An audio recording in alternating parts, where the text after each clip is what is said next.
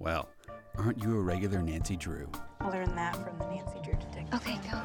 You think you can follow the clues and solve the case of the missing condiment, Nancy Drew? Because I've read every Nancy Drew mystery ever written.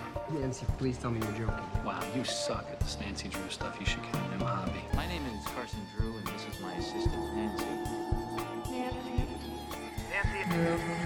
Nancy Drew. It's curtains for you, Miss Drew. Nancy Drew strikes again. A regular Nancy Drew.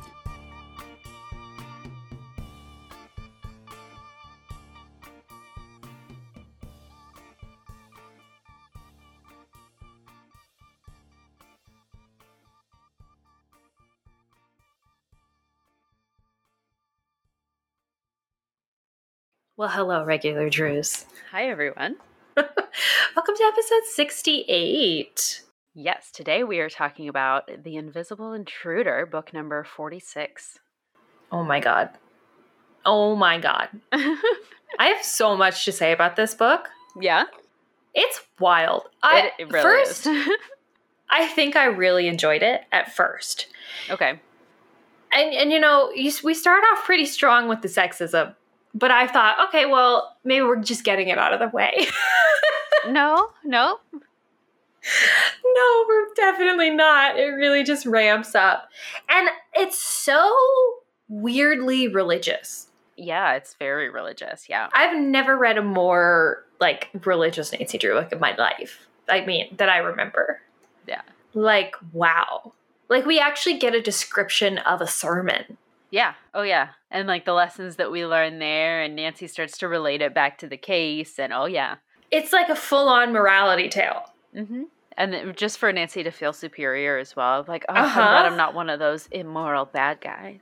Uh-huh. Okay. I think the premise, I was really excited about the premise, and I do think that there were moments that I liked the premise. I just think that we didn't need 5 different haunted locations. We needed 3. It felt like a lot, yeah. It was a lot. And also it felt like at a certain point they were just forcing it. The fort was just completely unnecessary in my opinion. I think we needed the camp and maybe the fortune teller place, but we didn't need the inn and the bar, or the guest house or whatever that place was. And we didn't need the fort. We could have just skipped straight on to the last house. Yeah. Because it just got so rushed. At the beginning, I was even a little bit concerned because I felt like they were really taking their time. And I was like, we've got a lot of places we got to go. We got to pick up this pace because we're in chapter 4 or whatever, and we're still at this camp.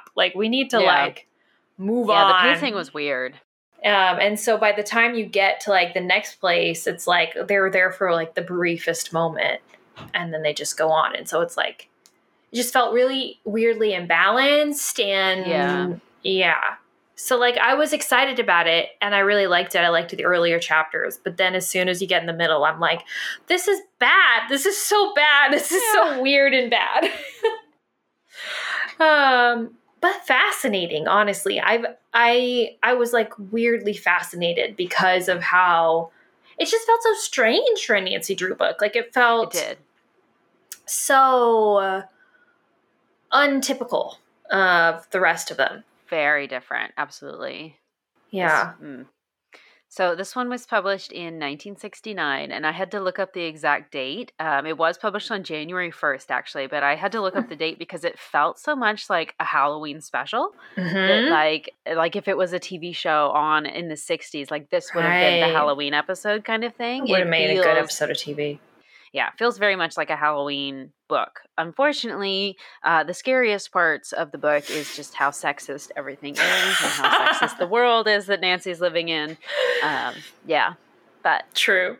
Unfortunately, but it's very, very different in structure, and it felt like it was doing that on purpose to be okay. We're building up this spooky thing, but it is still the cliche of, all the mysteries are going to come together and connect at the very end of everything. So you do kind of expect that, but it does feel a little disjointed until you see how it all connects. So I don't know.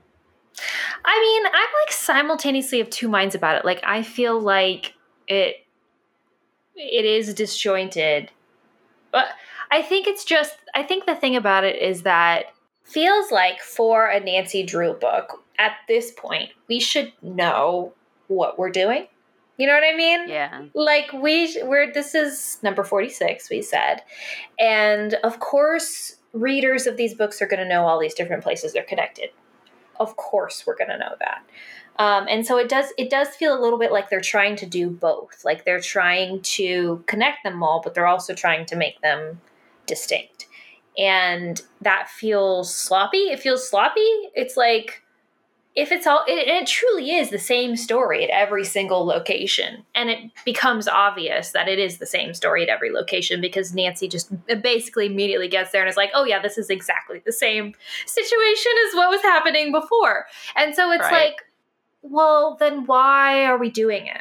Like, why do we have so many? Like, I can understand 3. I can get 3. But 5? I can't get behind 5. Yeah. For a 20-chapter book, that's way too much. And it's not well executed because it's like, you should know what you're doing. You should know the formula. You should know we've got 20 chapters here. We have to have a quick pace. And we have a lot of information that we have to fit in there. So we should not make such an expansive scope here. And we should also we should be able to have a different mystery at each one that keeps us kind of like confused without us being like totally like this is completely random, you know? Right. So I just feel like it just didn't do it. Didn't do the job of a Nancy Drew book. And all of the weirdness that they put in there of like the religion, which I've never seen in another Nancy Drew book. And it honestly felt like, like an attempt at a Halloween book, but like a non-scary one, like a debunk of Halloween is what it felt like it was trying to do. And I get Scooby-Doo. Right. It felt exactly like Scooby-Doo. It felt like an early Scooby-Doo. And so I thought originally that I would like it because I'm a fan of that. But I feel like Scooby-Doo holds the supernatural in a place of somewhat respect.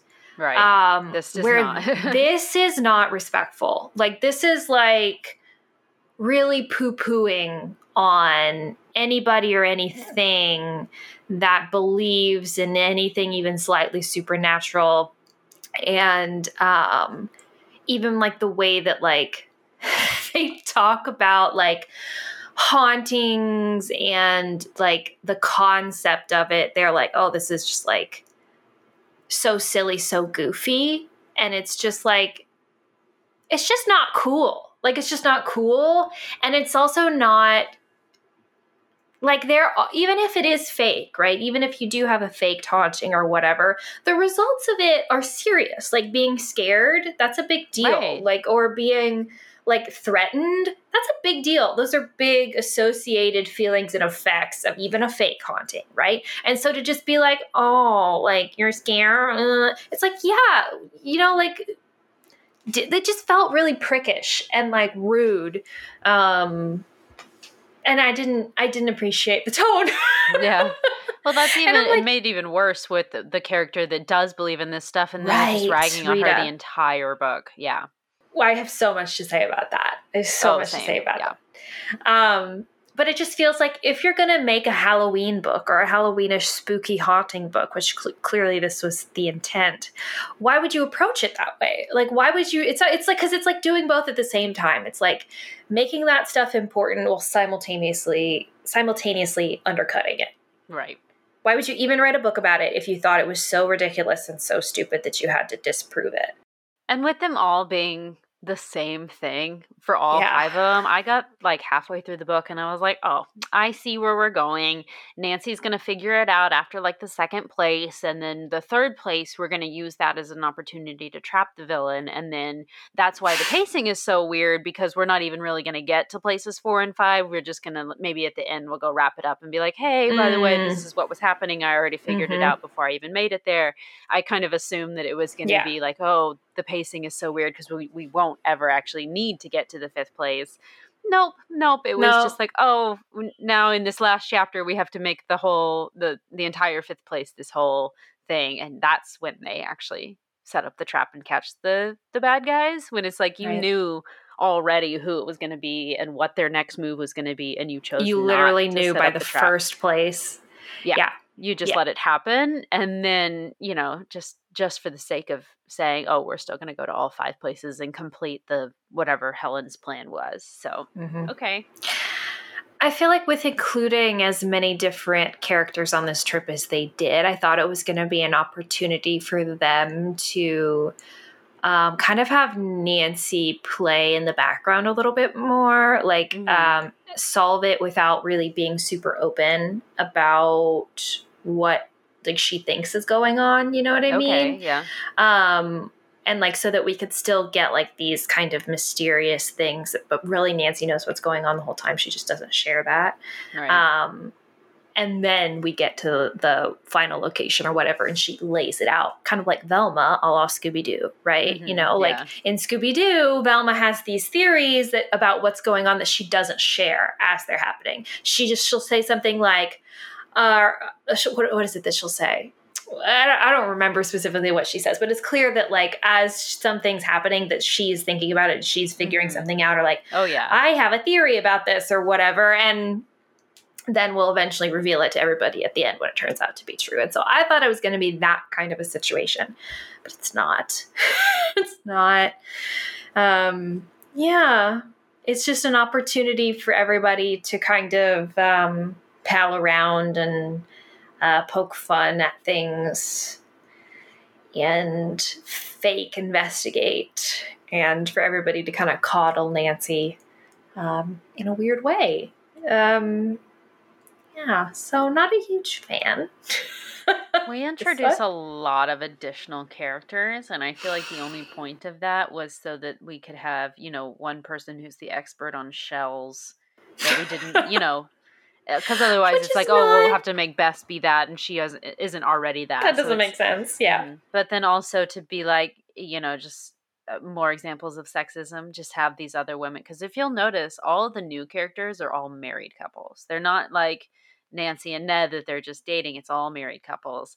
And the depiction of marriage in the 60s is maybe actually the scariest part of this book. It's so true. It's bleak.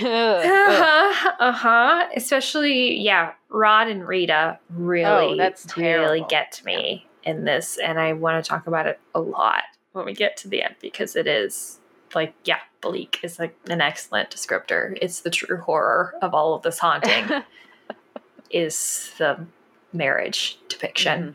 Yeah. I think that there is a way that you could write this book with so much more like sensitivity and still have the same message that you want, which is clearly like stealing is wrong and bad and ghosts aren't real. Yeah. You could still get there without just being an absolute dick about it, which is what this book does. You know what I mean? Like, you could still...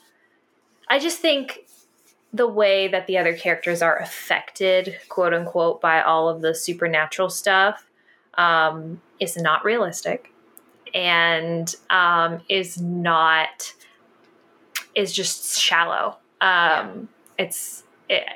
Because the only 2 characters that we really see who are affected by it is Bess. Bess, of course, it's constantly teased about it. And Rita, who is also constantly teased about it. And that's just not true. It's just not true. Like, when you come up against something scary, there is nothing shameful about feeling scared. Right. There's nothing bad about you having different beliefs than other people, and you shouldn't be shamed for them and told to be quiet about it. And the fact that they can't have a book where people get scared, Nancy solves and says, see, there's nothing to be scared of. Or you have people think different things and they aren't allowed to have those beliefs. Like, it's just, you know what I mean? Like, it's they could have done it so much better. But instead it just feels really snotty. It feels like a snotty book. And I don't like it. Once again, to no one's surprise, Bess is the main redeeming quality of this book. She says something really interesting in this book too.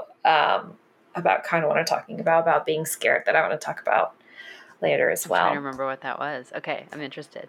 Okay. Okay, but so 3 words. Do you want 3 words? Shells. I mean, the ocean. Yeah. So much. And it literally has no impact. No impact. It doesn't matter at all. It could have been anything. But for some reason, it's shells. It's stingrays. Octopi. I don't know. Yeah. I don't know why we're in the Midwest. Yeah. There's the ocean is nowhere near. We're very far away. And yet somehow it's a huge plot point in this. Yeah. The patriarchy, or is that just... Yeah. No, I think so. Too spot tired. on. Shell's the patriarchy, and then traveling, moving. We're driving places so frequently. It's also the Ned, Bert, and Dave show. Oh God, yes. Oh, you're right. That's what it is. It's Ned, Bert, and Dave. It's the boyfriend spectacular. Let's call it that. Boyfriend spectacular. / husband, because Jim Archer's there too. Whatever. I don't care about it. Yeah. Shell's the patriarchy and the boyfriend spectacular is 100% what the Invisible Intruder actually is about. We were scared it was going to be the Ned show because he's on the cover, but oh boy, is it the Ned show. Oh man. Ned haters, y'all might just want to skip this one because it's tough.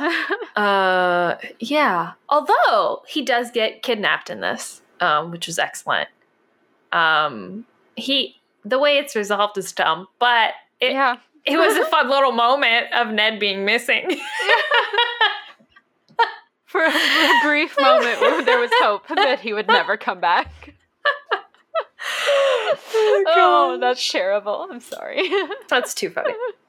Do we want to talk about the cover art at all? Yeah, it's Ned and a stingray. That's all you need to know. This is the only version of it, really. I think the American version. Of course, there are other international versions. International, of course. Right. But yeah, this is the Rudy Nappy one with the skulls and the stingray. Ned looking like a dope and Nancy looking super freaky. Yeah. Out with her eyes. Yeah. And what a promising cover. I mean, to be honest, if you just cover up Ned's face, you're like, oh my God, skulls and a stingray? What is that about? Literally not about the skulls or the stingray at all. Not important, not relevant. They're just in a room where those things are at one point. Yeah. Which again, we spend maybe half a chapter here. This is clearly a scene from our 5th location. It's a chimney with over the mantelpiece, the stingray and the skulls are kind of displayed. It's and then just they look annoying. spooked. Because we're promised so much spookiness. We really are. And then it's just at every turn, it's no, not spooky. No, not spooky. Oh, kind of spooky. Skulls. Oh, we're not. Okay, never mind. Actually, no. And dinosaur skeletons? Yeah. Oh, God. Maybe we should have made that one of the 3 words. Man, oh, man. That when I heard cages. Wild. Oh, my goodness. Let's get into it because, good Lord, do we have a lot to say. Okay, so the book starts off, and Nancy, Bess George, Ned, Bert, and Dave have all been invited by Helen Corning Archer, now Archer because she's married to Jim Archer, to go on this ghost hunt thing. I don't know whose idea this was. I mean, I do know it was Helen's idea. Weird. I think this is her last appearance, possibly. I'm not sure, but I feel it is very late, so you would think maybe. We haven't seen her in a long time, and I don't know if we see her again in the original 56, but maybe this plan of hers was so terrible that they're like, maybe we should stop hanging out with Helen. Maybe we shouldn't hang out with Helen. Nancy also has to get permission from Carson to go as well, which I feel is interesting for a book this late. I feel we'd kind of dropped that at this point because Nancy's been on so many adventures, but I guess not. Yeah. And so then she goes to call Helen to accept her invitation, and she also invites basically everybody over to her house to talk about and plan the trip. And And then just like a few minutes after that call that she makes to Helen, she gets a telephone call. Nancy gets a telephone call from a man's voice saying, Nancy Drew, I'm warning you. Beware of the dead. Forget the ghost hunt. Oh. Okay. And it's also like, it's a very stereotypical start to a Nancy Drew book. She has like this unrelated plan that has nothing to do with the mystery, like at all. And then she gets a warning telephone call. And then suddenly it's mysterious because somebody has warned her not to do this seemingly benign thing. Yeah. Right? And also, though, in this book, though, they don't treat that with like any importance at all. It's like Nancy just doesn't even really, we don't even really talk about it. They only say, the narration only says like afterwards that she like told the other people about it and they seemed concerned. Yeah. And then that was it. That's all we hear about that telephone call. Like there's no like investigation of it. There's no sense of like, who could possibly this be and why? Yeah. How did they know? And there's none of that. There was no moment where Nancy's like, maybe somebody was listening in on my phone call. There was none of that. Yeah. We None find of out that. later when like the bad guy tells her what happened, but she doesn't even be like, oh, how did She you, doesn't you know, even find ask. out? And like, yeah, it's not her looking into it at all. As So- much of getting the warning telephone call or the warning note at the beginning of the book is a trope, it's just as much of a trope that Nancy immediately ignores that and then just continues doing it anyway. So True. gotta love it. So after that, everybody comes over to Nancy's house, where Helen basically tells them their trip itinerary for this ghost hunt. First, they're going to go to Pine Grove Camp, which is on Lake 7E, where there is apparently, wait for it, a haunted canoe that rows itself across the lake. So spooky. So scary, you guys. The next one is a quote-unquote medium's prophecy tent. I don't know what that is. A tent where a medium works. Weird. Sure. Where participants of like her seances hear thunder from inside the tent. That doesn't feel like that big of a mystery. Also, when they eventually go there, I mean, we're going to talk about this. I don't even know why I'm saying this, but like when they eventually go there, they literally don't investigate that at all. Yeah, not at all. They don't. It's just, anyway, I don't we'll have to know. talk about that. I feel like if it's not currently raining or thundering outside, you can conclude, oh, she's got like a sound system set A up. speaker. Yeah. And she just has this as part of the experience of the seance. Mm-hmm. I mean, it's one of the two. So then they're going to go to this place called the Red Barn Guest House, where they supposedly have seen a phantom horse with a rider, like ghost rider, like running after it. Okay. That one's verging on interesting. Verging on it. But only because there's a horse involved. yes. And then number 4 is like this mountaintop inn, it's unnamed, that used to be a fort, and where the ghosts of its prisoners allegedly still haunt. Okay, boring. And then 5 is the home of a skull and shell collector, where every night there's been an invisible intruder. This is what Helen says. We don't talk about that when we get there at all. Nope. We don't. It's just so disappointing. They set us up for so much, and then it's just not. You just don't get anything juicy from it. The only exciting things about this for me are the camp, because I love a spooky camp vibe. Oh, yes. And honestly, they do a good job at the camp. I feel like the camp is a good location. That one's the most fleshed out, I feel like. That and maybe the Red Barn. The Red Barn Guest House is good too. I think that there's a lot of promise in that they don't really deliver on, but that wets my whistle. You know, I'm excited about that. And then they're too busy dealing with the Ned kidnapping to really focus on that anyway, so. And then the skull and shell collector home where there's an invisible intruder, I'm like, yeah, let's go there. Let's investigate that. Clearly that's the mystery here. None of the rest of these places, like, that's what we're supposed to be looking at. But we just don't. We just don't get to do that. It's the title of the book, and we don't look into it. It's so annoying.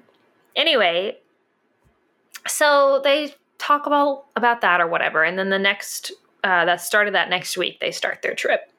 This is when Nancy meets the other couples who are going to be joining them on this trip, who are Bab and Dawn Hackett. I love these names. Bab and Dawn Hackett, Rita and Rod Rodriguez, and Anne and Bill Blanchard. And so they just immediately start out for Lake 7E. And when they get there, they just go swimming, like right away. They're just like in full camp mode. There's not even a moment of like, hey, where's the mystery? Let's investigate. It's like, oh, we're at camp. Let's go swimming. Great. Yeah. And then like immediately right off the bat, like as they're swimming, it's full daytime or whatever. They just see the haunted canoe just paddling across the lake. And when I read this, for sure, in the first chapter, I was like, okay, well, this is just a fake out. Like, this is not the haunted canoe. It's just, they're going to get up to the canoe and see that there's actually somebody inside of it. And they're like, no, this is not the haunted canoe. No, it's just the haunted canoe. Yeah. They just see it. And so they just like immediately like swim over to it.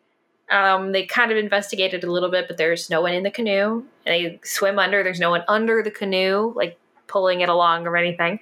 But they do see that the two oars are just seemingly rowing independently this canoe across the lake. Wild. Ned has this grand idea to go get a motorboat and follow it. But by the time that they're able to get the motorboat like out onto the lake, the canoe has disappeared. Of course. Shocking. At dinner that night, they kind of discuss the effects of this haunted canoe on the camp, because apparently this canoe, because of this haunting, campers haven't been wanting to come to the camp, and so the owner is considering selling because his business isn't doing as well.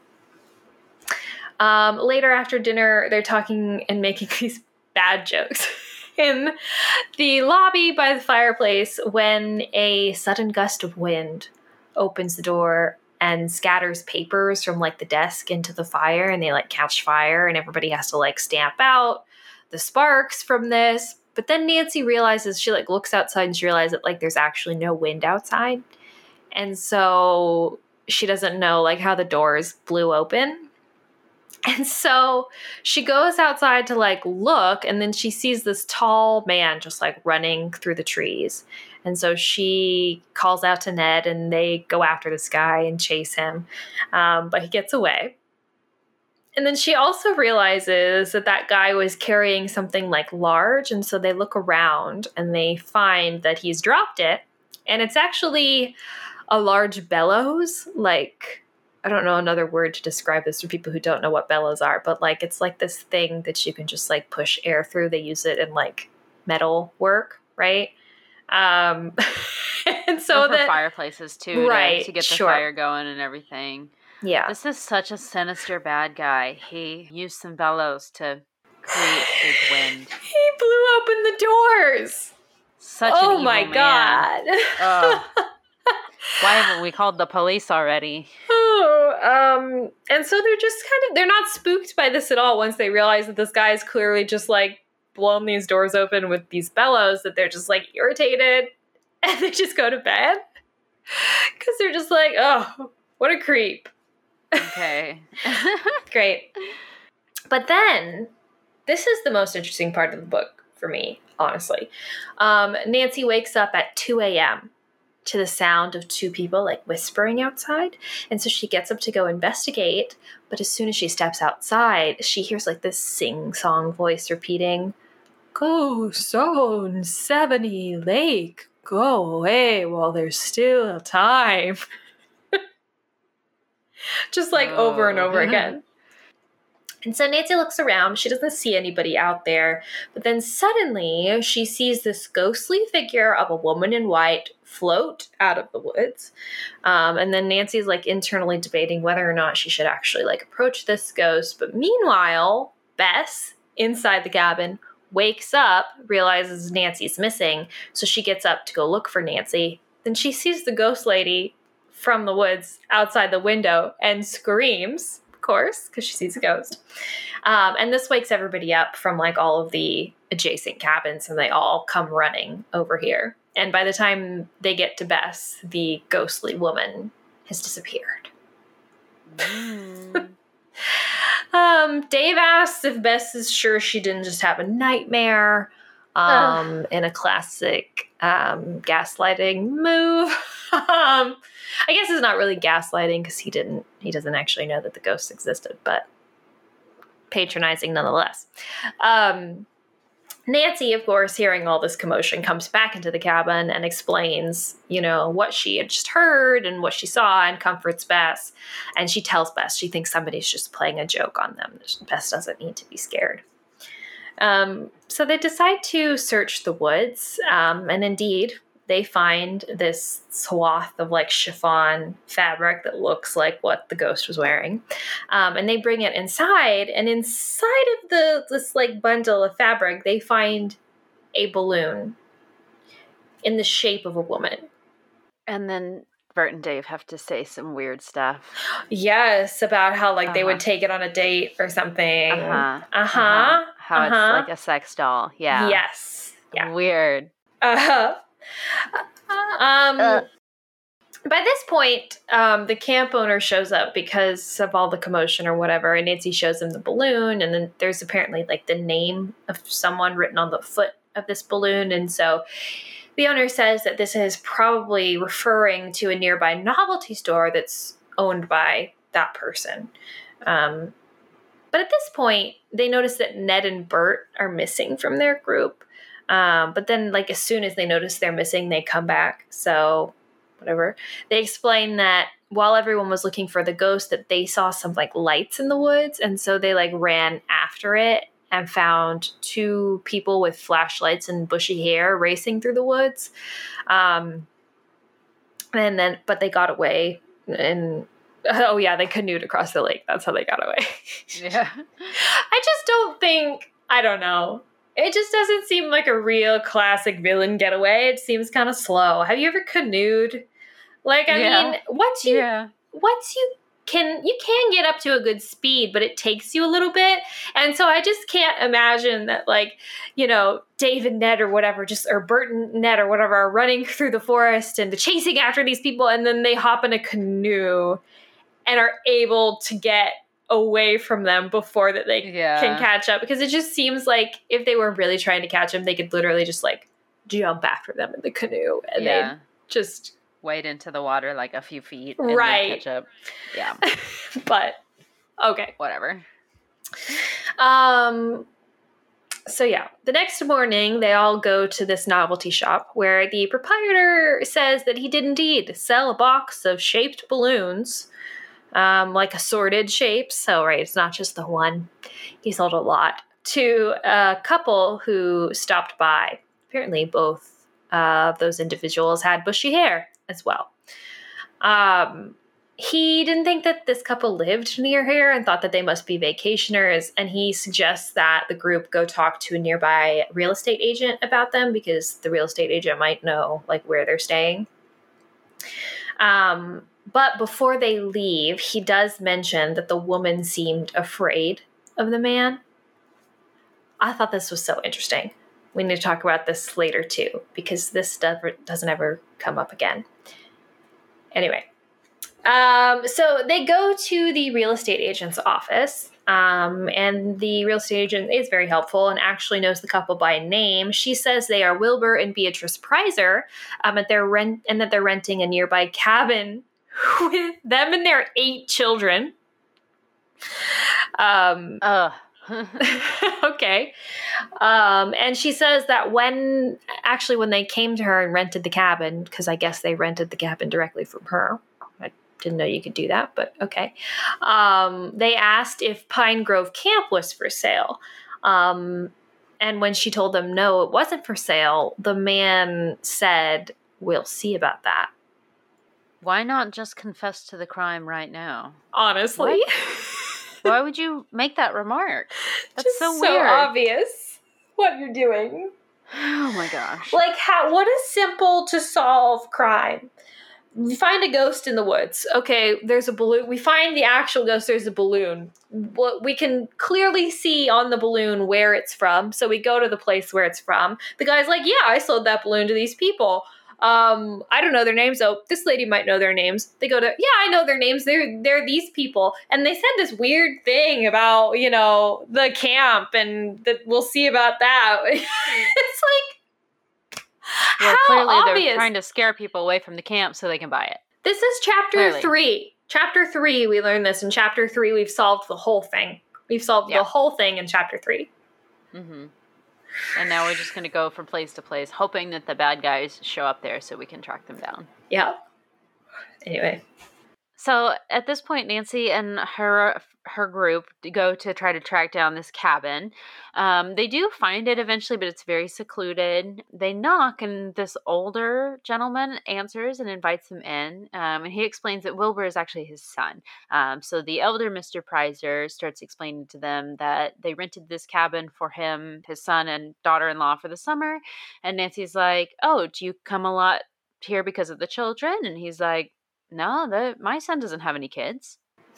All right. So much for those 8 children and the birthday party with the balloons. But apparently they have a lot of real estate holdings, and so they are really busy traveling around a lot. So Wilbur Prizer and his wife are not here because they're doing real estate things, whatever. But the older man starts telling us that he has this collection of books and shells. He loves collecting shells, so he starts showing us some of his collection. Bab, from one of the married couples that are joining us on this trip, she knows a lot about shells. Oh, yeah. She notices that there's an octopus shell on the mantle and starts asking him about it. And he starts talking about octopi and how they reproduce and have multiple hearts and they're incredibly intelligent. We just get this whole octopus lesson.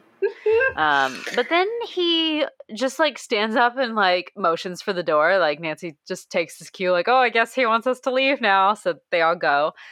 They go back to the camp, and George starts asking Rita about her beliefs with ghosts, because Rita had previously mentioned that she believes in ghosts and the supernatural. Rita apparently has ESP, though, and George starts asking her to make a prediction about this, this case and this trip that they're coming on. Rita obliges and says that she has this vision of a young couple getting into a boating accident. And so upon hearing this, Nancy goes, "Oh, that's weird. Anyway, anybody want to go take the canoe out? Ned, are you down to go in the canoe?" Oh my God. This is crazy to me. I'm sorry, I cannot move forward without talking about this a little bit. Essentially, they're making fun of Rita. Like, yeah. George is essentially using Rita just purely for entertainment. And then they just, like, completely move on, right? Because they don't believe her at all. And then she's, like, proved right. Of course. Yeah. We're going to see that in a second. Oh, they immediately have a boating accident. And seconds later. Yeah. But then we just, like, continue to disbelieve Rita. Like, we never circle back and think that, like, oh, Rita she actually does have ESP, even though she clearly does. Mm-hmm. Anyway, sorry. No, this scene made me so mad because they're egging each other on. George only asks about this because they're trying to make fun of her. And when she starts talking about this, it's like uproarious laughter from everyone else. They all think it's absolutely hilarious. And then even Rod, her husband, like comes over and is like, "Oh, they're there. Let's go. Let's, get you back inside or whatever. So you can go be alone." I remember there's a moment like that later. It's not quite like that, but it's very dismissive. And I thought it was at this point. Maybe I'm confusing it with something that happens later. But I don't remember. At this scene, he's not comforting her that like, "Oh, I'm sorry that everyone made fun of you." He's comforting her like, "I know that you embarrassed me just now talking about your ESP, but I forgive you, so it's okay." I don't remember that, but it just came off as very patronizing to me. There's definitely a moment later at the, I want to say it's at the guest house or whatever, where Rita says something and he just like shuts it down. For some reason, I thought it was here, but wasn't that bad. But now I want to look at it now. Hold on. Oh, no, sorry. It's right after they actually have the boating accident. So she makes the prediction of the boating accident. Yeah. They have the accident. She gets upset, of course. Because they're talking about the bad guys trying to get rid of them. And she's like, we have no proof that it was people trying to get rid of us. I'm sure the canoe incident was supernatural. Her husband laughs at her. Honey, this moonlight has got to you. He turned to the others. Forgive me, but I can't go along with Rita and her belief in ghosts.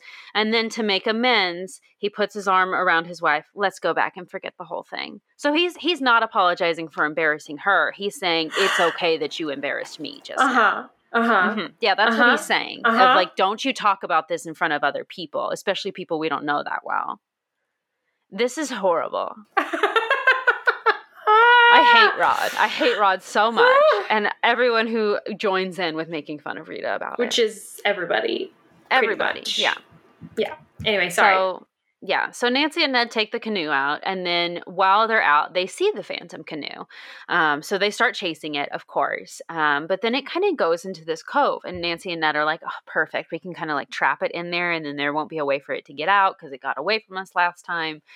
So they get over to the cove, and then they're like paddling as hard as they can, but their boat's like not moving. Like they're trying to move forward, but it feels like maybe there's like a current or something weird. They're rowing really hard, but it's just not going anywhere. And then suddenly their canoe just tips over and knocks both of them into the water. So Nancy comes up from the water and she looks around, and of course Ned does not come up to the surface. So she dives back down and sees that an octopus is dragging him away. What the hell? So Nancy tries to like swim down to rescue him, and she's kind of weird. She kind of debates whether she should even like try to like kick the octopus off of Ned, because she's like, if I do that, it might come from me instead. But the octopus does let go of Ned. Nancy's able to get him to shore. He's totally fine, but then he starts explaining what happened on his end. He was just like grabbed by it. Yeah. So obviously this is just a lake. Octopus don't live in lakes. They're not native to this. So they figure either somebody has like got this octopus from somewhere else and then relocated it here, or someone is just wearing an octopus costume. That's the obvious other solution. Yeah, so they look around. The canoe is gone, so they end up having to like swim to the shore and then walk around the lake back to camp. But once they get back, they investigate the other canoes. So I guess they just like have a line of them ready to go up by the shore, and they find that in each one of these canoes is a remote control device. So they figured the bad guys obviously have installed these on all of the canoes, including the ghost canoe. And that's how the ghost canoe is operating just on its own on the water. But then that's also how Nancy and Ned were able to not continue rowing forward, because someone was actively holding them back by remote control. Okay. I have to raise my hand here because this does not make sense. No, it doesn't. If you have ever in your life spent one moment in a canoe, the paddles aren't connected. This is not a rowboat. The paddles exist outside of the canoe and disconnected completely.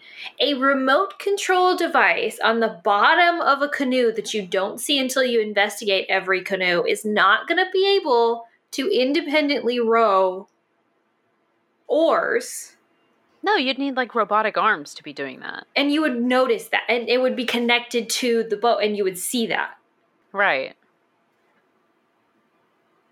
So it doesn't make sense. Not at all. Not even a little bit. Anyway, sorry. Continue. Yeah, so they figure out that this is obviously how the bad guys have been doing this.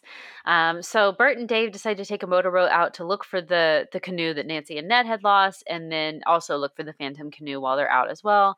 And then everybody else goes to speak to the owner of the camp.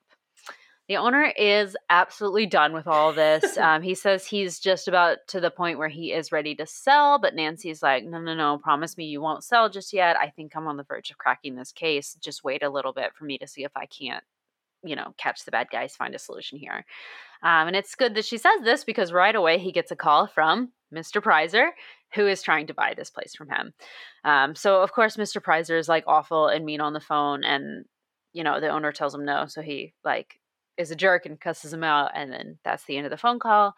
But then at this time, Bert and Dave get back, and they have found a fake octopus, like rubber octopus doll in the lake, and it's got a motor on it. So it's not even anybody in a costume. It's just another motorized thing. That doesn't make any sense. How did Yeah. it grab onto Ned? I think so. They like imply too that it's not that it's like that and somebody dressing up as an octopus.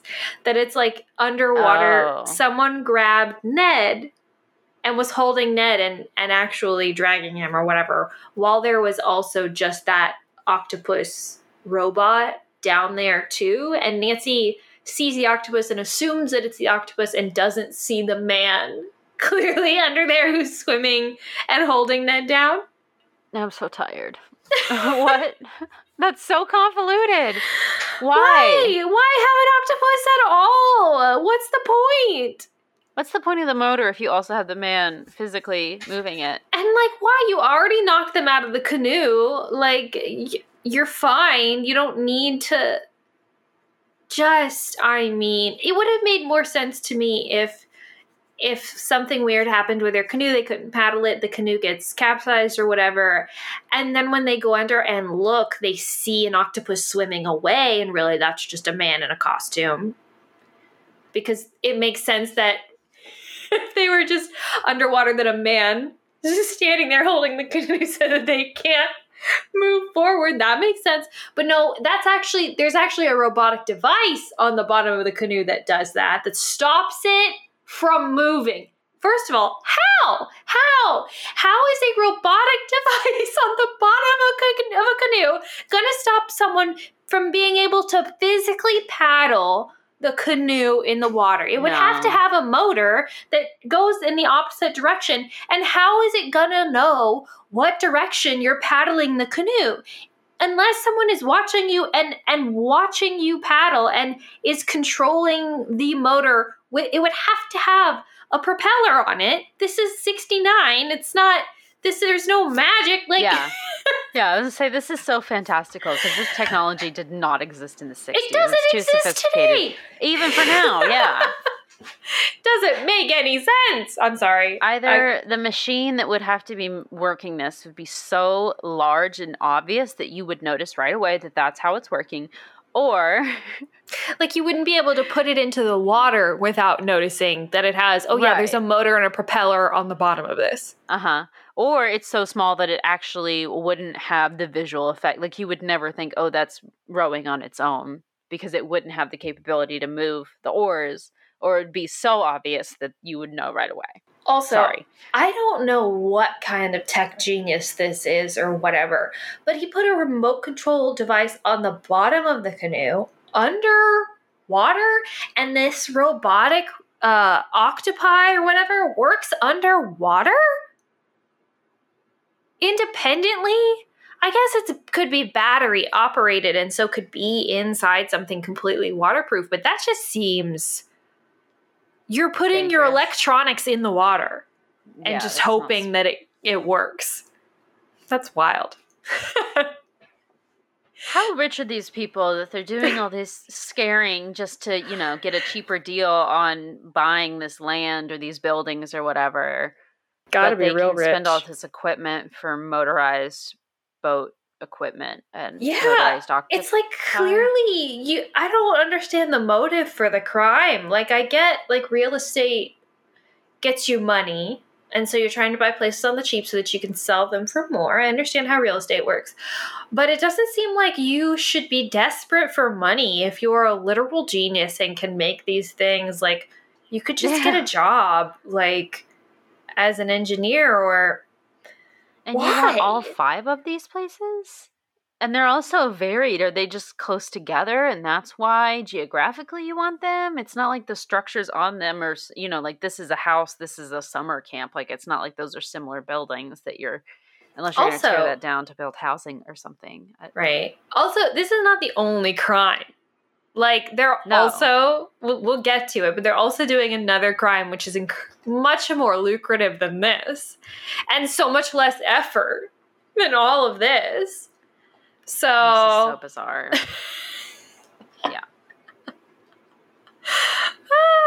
Yeah. So it's a motorized octopus, whatever. So Nancy obviously has solved it by now. So she's like, let's go visit the elder Mr. Prizer again, go back over to that cabin. They get there, and the place has been cleared out. They're gone. They've skipped town. But the realtor that they met the other day shows up pretty much right when they arrive as well, and she is not happy. She tells them that the Prizers left town and left her a phony check. So, Ooh. Great. Didn't pay. She also... It's just like so funny that it's like they've done all this crime or whatever, and it's like it's just funny to me. Pay. Sorry, I misheard you. No, Yeah. It's like, and now you have check fraud as well. Like, right. Great, Just add that to the list of crimes. Stack it up. It's like, yeah, skipping out on a bill. It's like you made a motorized octopus to pretend that there was a self-propelling haunted canoe going across the lake. But really, the crime is just that you just didn't pay for your rental. Like, There you go. Oh my god. Genius criminals. So smart. But the realtor also tells them that she believes that the shell collection that they had was primarily stolen stuff.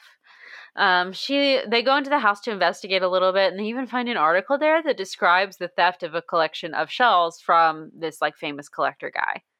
So they left like evidence of their crimes in the house where they were staying. Oh my god. But then they're like, hey, Ned, you should go up in the attic and see if they left anything up there. So he goes, and he finds the phantom canoe up there. And he's like, don't worry, guys, I'll bring it down the little like attic ladder or whatever. And in the process of doing this, crashes through the ceiling with the canoe. This is like an SNL skit. This is like, you could make such an excellent parody of this book. With really Ned just like breaking through walls and stuff. But Ned's fine, and they're able to find the motors in the canoe that make the oars move, and so they call the police, and the police come and get everything. Great. Of course, the Prizers are not caught because they're already gone by this point, but they tell the owner of the camp about them solving this, and he's thrilled because it means he doesn't have to sell the camp now. Alrighty, now it's time to head to destination number 2 in a town called Vernonville, where the medium works. They check into a motel nearby, and they're informed that the medium is holding a seance tonight. It's a women-only seance. How convenient. We don't have to invite the guys. But before the seance, she's also holding individual consultations, for just like one-on-ones beforehand. So the girls go, and they decide that they're all going to try to get like an individual consultation beforehand, and then they're all going to go to the seance together afterwards.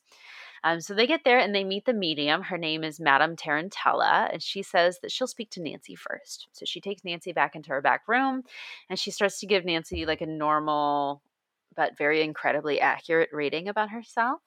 And then she gets up, and like as Nancy's getting up, the medium like grabs Nancy's arm and says, "You are in my power and you must help me."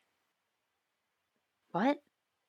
Okay. So Bess and George have to like run in and like rescue her from the literal clutches of this woman. And the woman starts explaining that no, that wasn't me. I was in a trance just now. It was a ghost that grabbed Nancy's arm. I had a premonition actually that men are going to come and attack me because I have all these important papers. And she's like, Nancy, I need you to take the papers with you so that the men won't come and harm me and take the papers away. And Nancy's like, oh, yeah, no, obviously I'm not doing that. Why would I do that for you?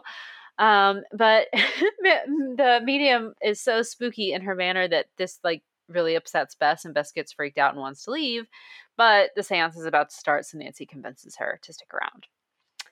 In the seance, a voice like comes through the medium's voice and claims to be this man who used to work at the marriage license office or the marriage license bureau in River Heights, and tells Bess that you're going to be visiting the marriage license bureau soon because you're going to be getting your own marriage license before too long. Oh my God. Bess is like, no, Dave has to finish college first. Like, this can't be real. This is too spooky. Get me out of here.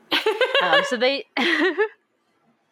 So this is when they're like, okay, we'll leave. We'll leave now. The thought of marriage is too scary. We've got to get out of here. So frightening. Honestly, this is accurate, though, especially when you look at all the married friends who are around here. I wouldn't want to get into that either, Bess. Yeah, no thank you.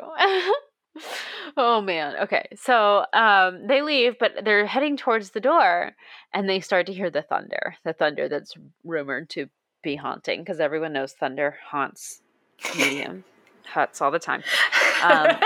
But they go outside and like it's just actually storming right now. So mystery solved. The thunder came from the thunderstorm.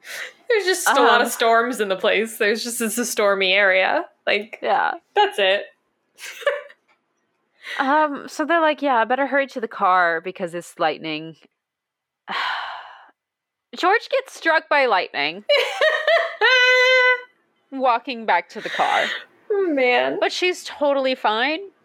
But then they get to the car and Nancy's like, oh, this is so weird. My car is locked.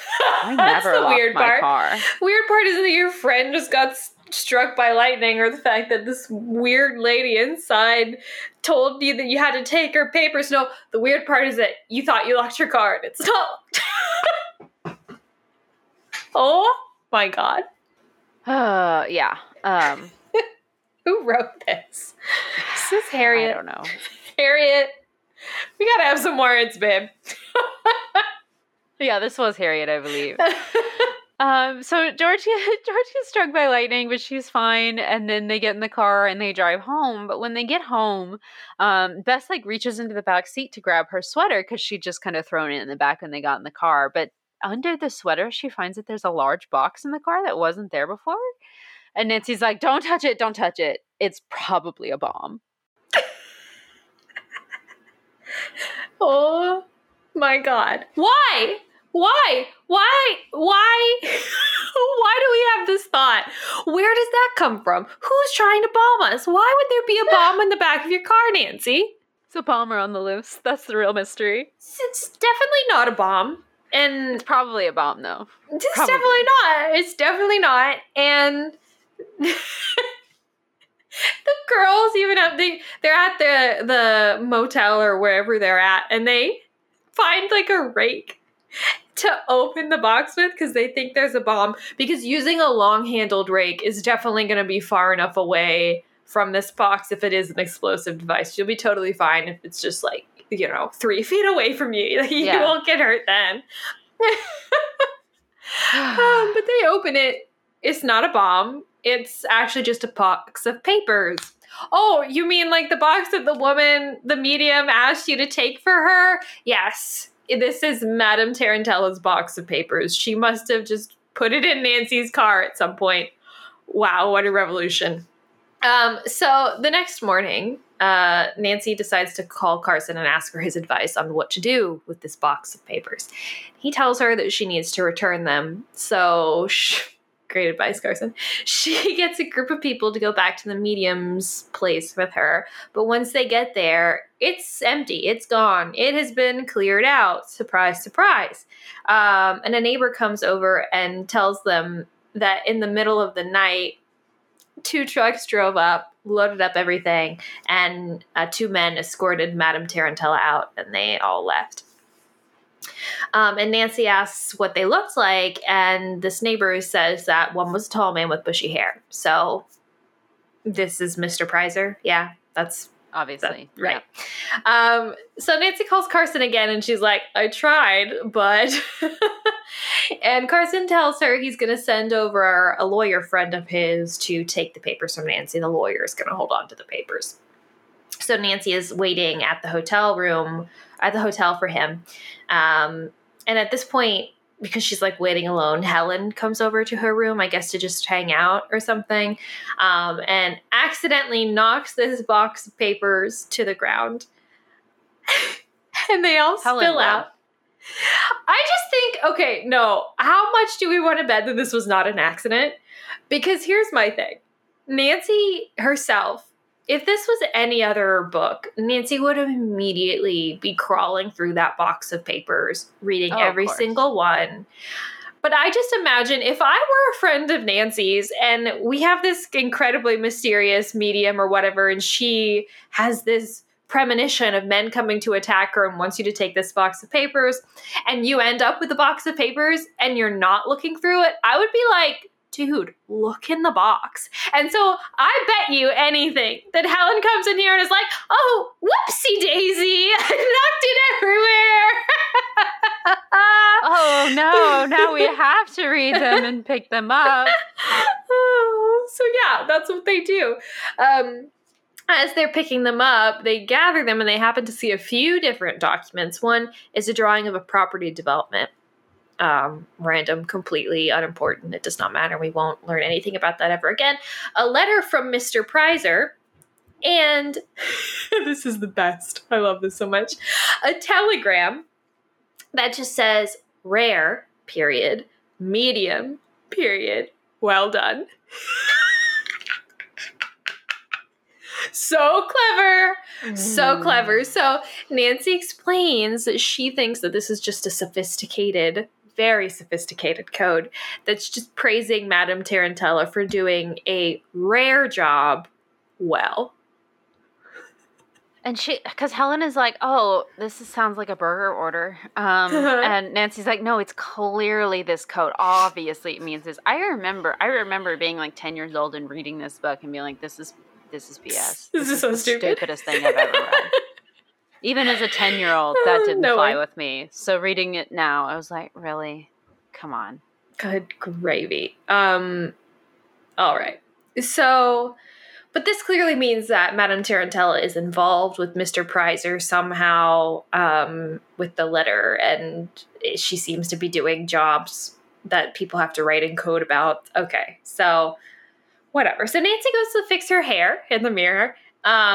And as she does that, she sees a hand reaching through the open doorway, which, way to go, Helen, for leaving the door open when you came in, trying to grab this box of papers just like sneakily and just like yoink them out of this room or whatever. So Nancy runs over and grabs the arm, but of course yanks away. And so then Nancy just like runs out into the corridor after it. Turns out it's just this guy. He's just running away. So she goes to chase him, and then she runs past Dave, Bert, and Ned, and they all run after this guy. But of course he gets away. That should have been one of the 3 words. Bad guys getting away, because they just run off so fast. Were these guys fucking track stars or something? Sorry. Truly, yeah. I mean, yikes.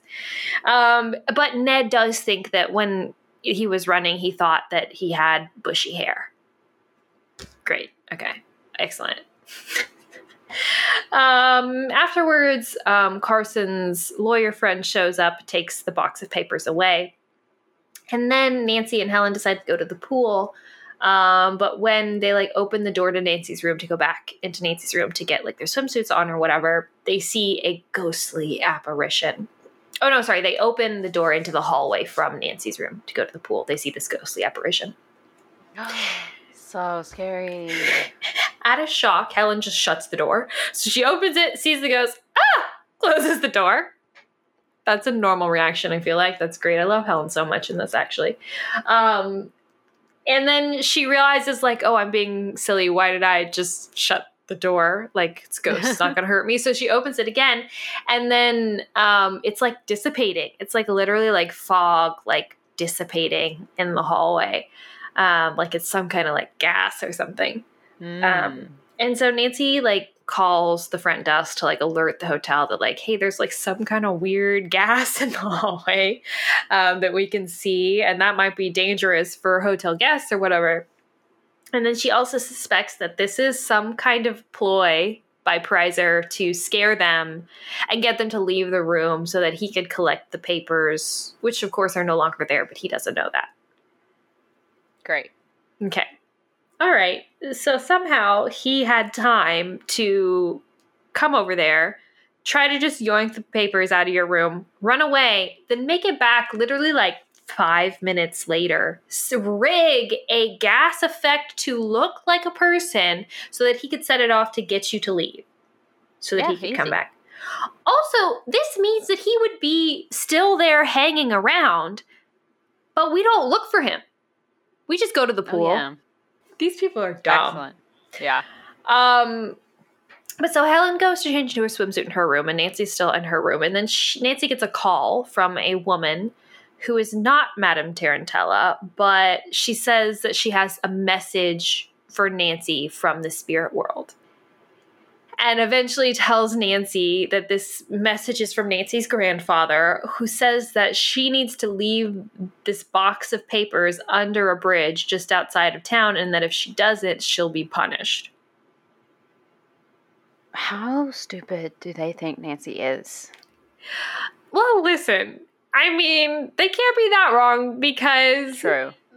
basically, after Nancy gets this phone call, she tells everyone about it, and they decide that Nancy should take a fake box of papers and leave it there under this bridge.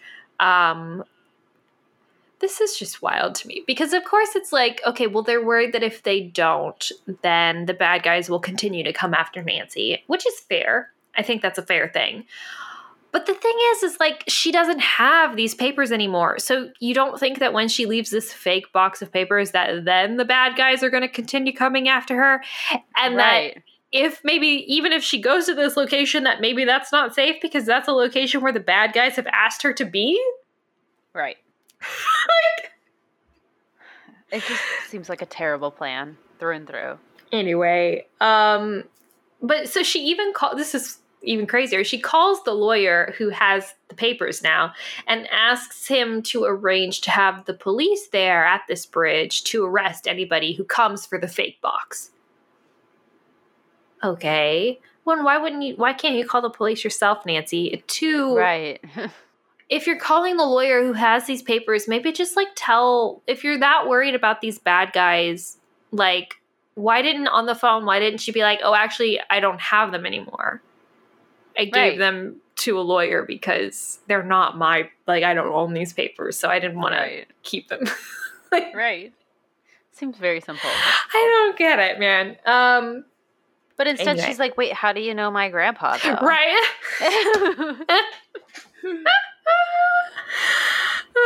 But so What? that's what they do. They arrange to have this box dropped off, and Ned and Nancy go to this bridge. Nancy goes to leave this box. She gets scratched by a cat underneath the bridge for no reason. Then a young boy comes up to them while they're underneath this bridge and says that Bert and Dave are down the road and they're asking for Ned. So Ned leaves to go find Bert and Dave, and while he leaves Nancy under the bridge to leave the box. The whole reason he came with Nancy in the first place is because he didn't want Nancy to come here alone, and now he's just bailing on her. Yeah. Tool. What a tool. So she places the box under the bridge and then starts walking out back towards the car when someone comes up behind her and grabs her. It's almost like we knew this would happen. It's like, Bert and Dave can't wait. You're literally just going to set this box down and go. Like, I know. I can't wait the 1 second it's going to take for you to do that, Nancy. I have to leave you here alone. Okay. So he seems like he's trying to drown her, like in the water. Like he's like pulling her down to the ground to like murder her. And so she's like fighting him back like hard, like, yeah. But luckily the policemen that the lawyer called are there, see this happening, come over and arrest that guy. They're able to like take him into custody. And he explains that he has attacked Nancy because a medium called him and said that he had to stop Nancy, otherwise something bad would happen to him. So this man is just another victim of their stuff. Right, except he's also apparently insane because he thinks that that's justification to attack someone. Right. Also, the medium didn't tell him to attack Nancy. I'm pretty sure she just told him to stop her. Yeah, and go get the box, right? So why did he feel the need to try to drown her? No. Right. So, he's arrested. Great. But Nancy realizes that Ned is still missing. Like, after all this, he still hasn't come back. They go look at Nancy's car. He's not at Nancy's car. But Nancy actually has to go to, like, the police station to take this man to jail with the police and press charges, right? And so when they come back, she and the police start looking for Ned. They think that they find his footprints and follow them to what seems to be an abandoned cabin where the windows are all boarded up.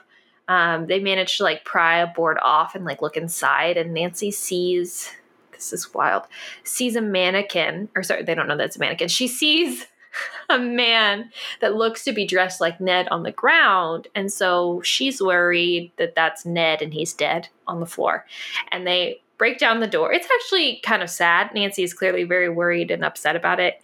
And kind of a little bit in fits about it because Ned is just missing, which I think is just so funny that like you've gone out to this location to do this thing and he came with you for protection and he ends up getting kidnapped. Like, classic peak Ned. comedy. Peak comedy. It's like Kenergy, I'm telling you. It's true Kenergy. So they break into this cabin, but it turns out it's not Ned. It's just a mannequin that has for some reason been dressed up like Ned. So is Ned just naked with his kidnappers tied up in the woods? I didn't even think about that. That's so funny.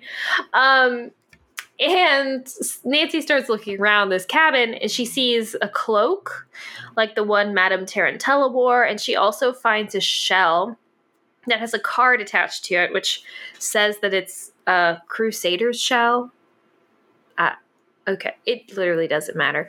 On the inside of the shell, she finds that there are initials MT carved into the shell. And so she thinks that stands for Madame Tarantella, which is hilarious to me. That it's like, do they think Madame Tarantella doesn't have a first name? Like, no, her first name is Madame, right? Or maybe her first name does start with an M. It's just a coincidence. Who knows? That's true. Maybe it's like Mary or something. Like yeah. That would be funny. Great. Oh, wild. So now they all return to the road, and Dave, Bert, Bess, and George all drive up at this point, and Nancy tells them what has just happened. The police tell them all to go back to the motel and wait for them to investigate or for someone to contact them and kind of give them an update. But Nancy is so worried she can't eat. She just kind of paces by the phone until it finally rings. But it's Ned calling, and he's like, hey, yeah, I was kidnapped, but I got away, but I have a really long story to tell you.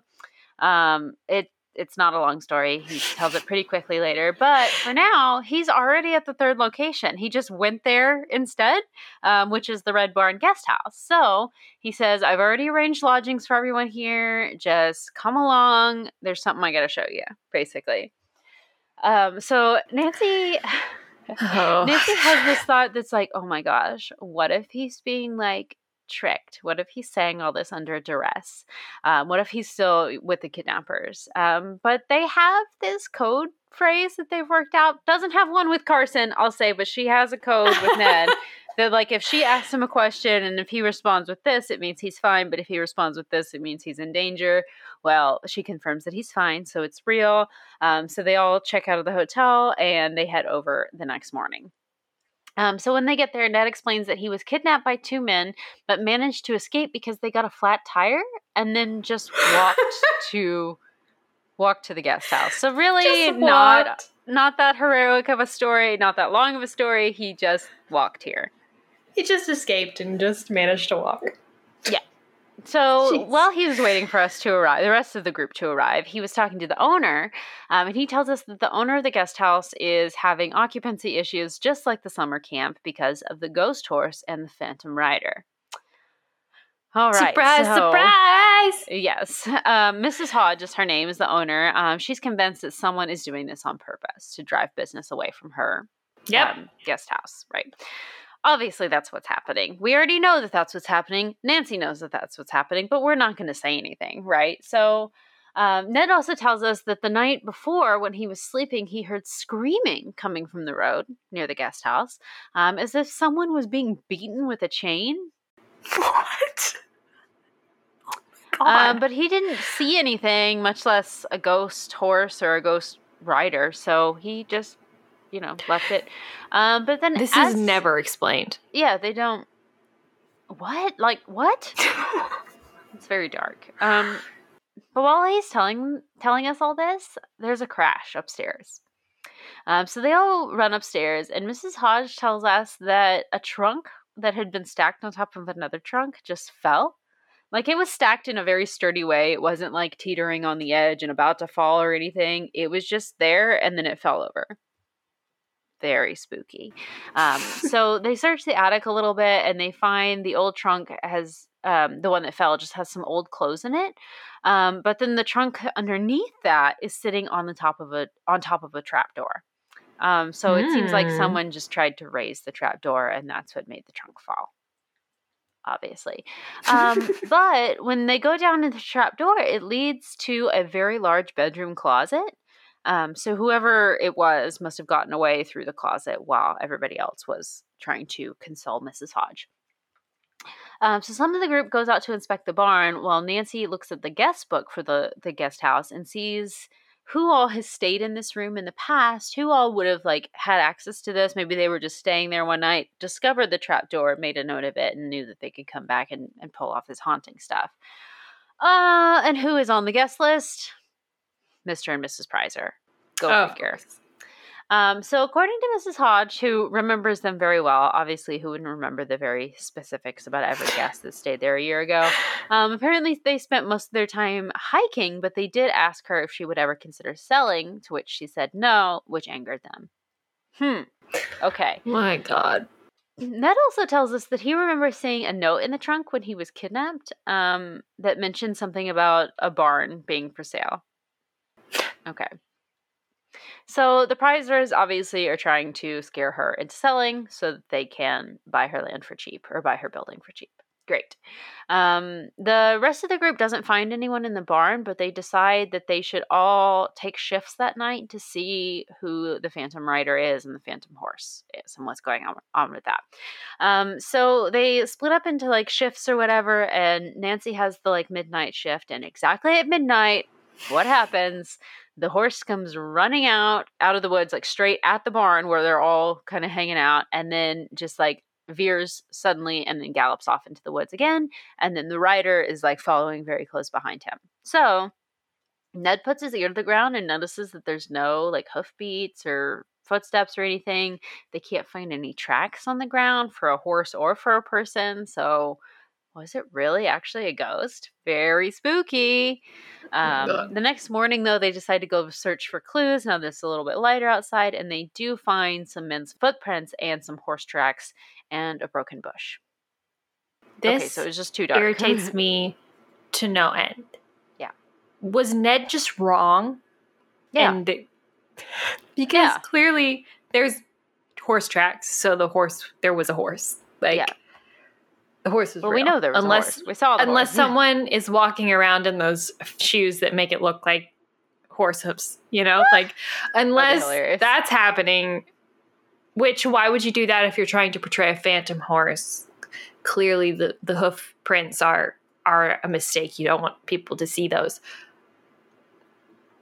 So there's a horse. Like, yeah.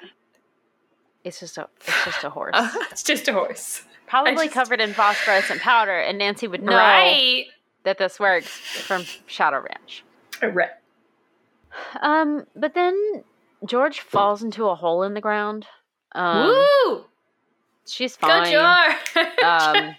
This always, book, man. like, inadvertently helping. Like, she's not helping. She's just, like, inconveniencing everyone. But they do need to find this hole because it's actually a trap that's been set for someone. Possibly an attempt to hinder anyone who goes running after the Phantom Horse, perhaps? Interesting. So they follow the tracks a little bit further, but they just disappear at the end of the road. So they head back and they investigate the trap a little bit more, and they find a small shell on the ground. It also has the initials MT on it. Great. So then they had to go to church with Mrs. Hodge.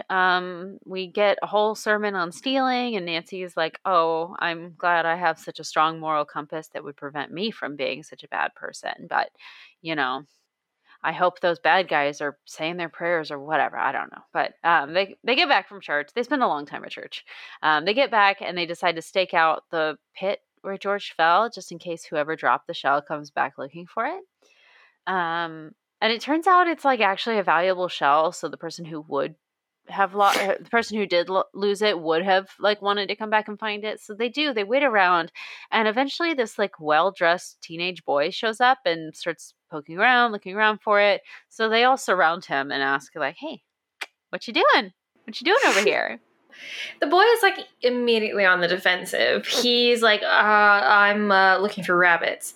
But Nancy puts the screws to him, which is just asking some incredibly simple and straightforward questions, and he cracks right away. He admits that a man told him that he'd pay him if he came out here and found this shell for him. He says his name is Steve, and he tells them, oh, actually, that guy who hired me is still waiting in his car on the roadside, like right now, for me to come back. So they decide, okay, well, you go ahead a little bit and we will follow you out to the car. But we're going to stay out of sight so that we can like surprise this guy who we think is Mr. Prizer. So they follow Steve and we get to the car and Steve approaches it. And then he ends up just like getting into the passenger seat. And then he shifts over into the driver's seat and drives away. Weird. Now, instead of thinking that Steve has pulled one over on them and is actually a bad guy or whatever, they are worried that Mr. Prizer was hiding in the car and threatened Steve somehow and forced Steve to get into the car and drive away and whatever. And so they're worried about Steve. They do make a note of the plate number and the make and model of the car. And so they walk down the road to the next house to call the police and tell them about this.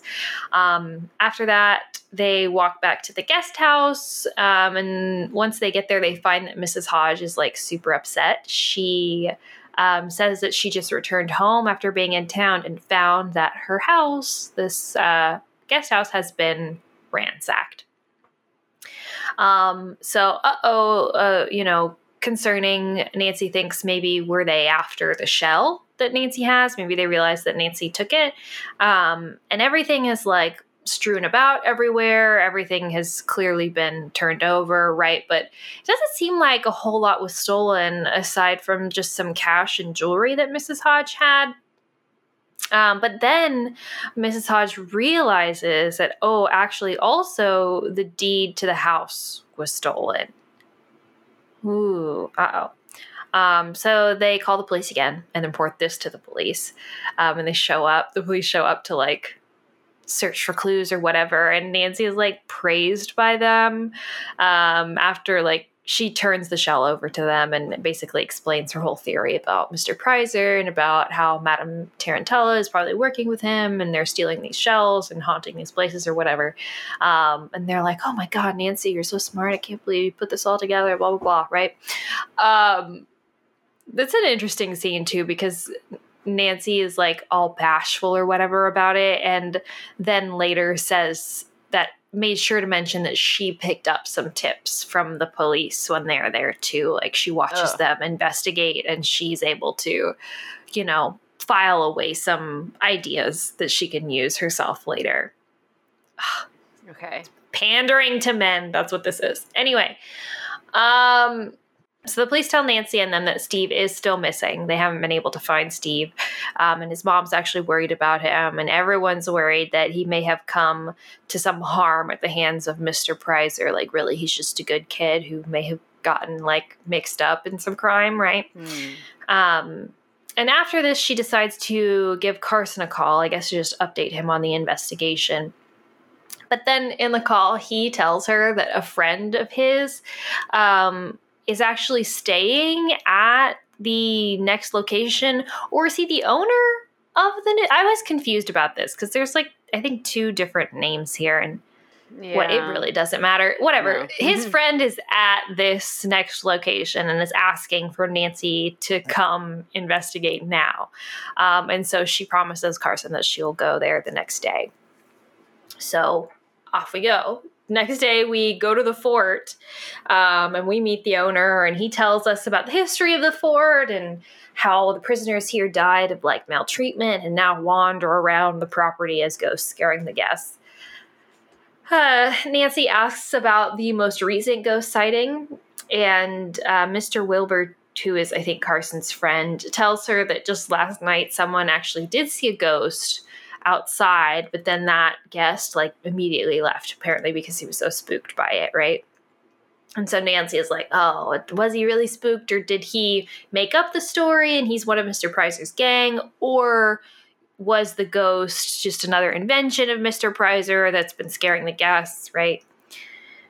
And later that night after dinner, I guess they all decide that they're just going to go hang out on the porch to see if they can see any ghosts walking around. But then when they're on the porch, suddenly fireworks start to go off, like above them. And flaming rockets start to rain down on them. And Nancy gets hit in the arm by one of them.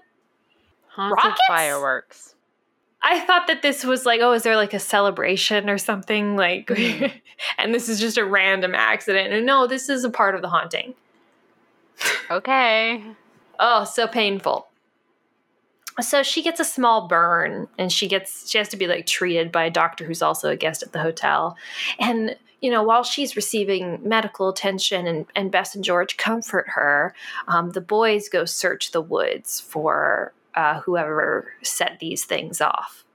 But of course, they don't find anything out in the woods. And so they decide to search again the woods the next morning, and also the dungeons for some reason. Just even to though have the spooky dungeon.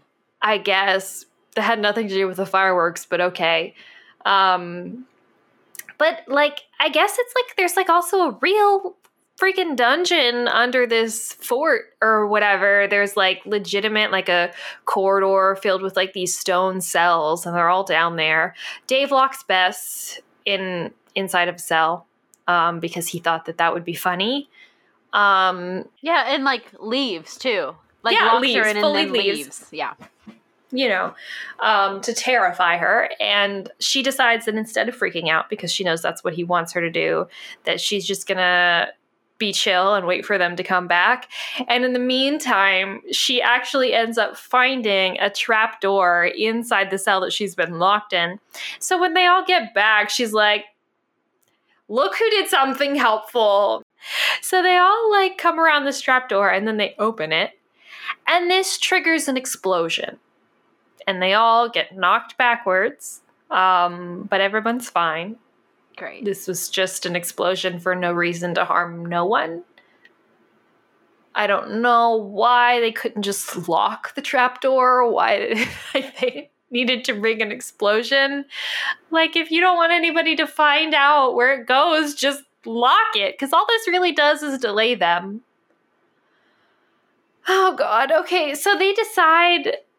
Nancy wants to immediately explore it right after the explosion, but Ned, everybody and Ned says, you need to rest. Remember, because you have a burn on your arm. You need to rest, Nancy. Okay. And she agrees.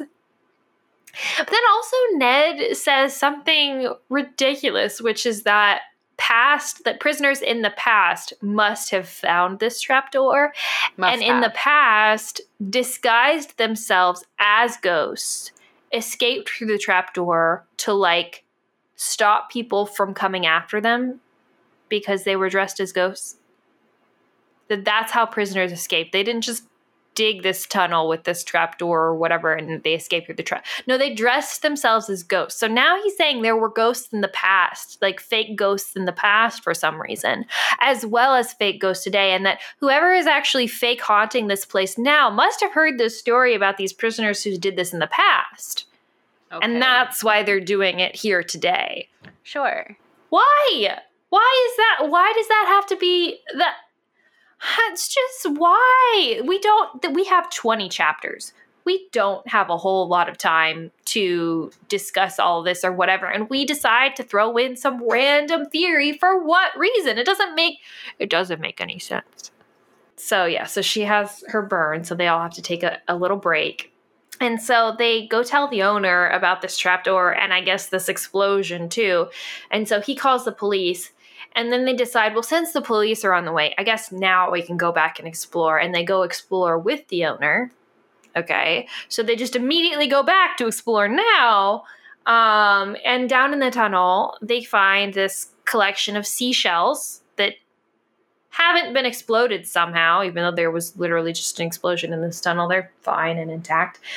There's no initials on these shells, but Nancy just knows somehow that they're stolen. Okay.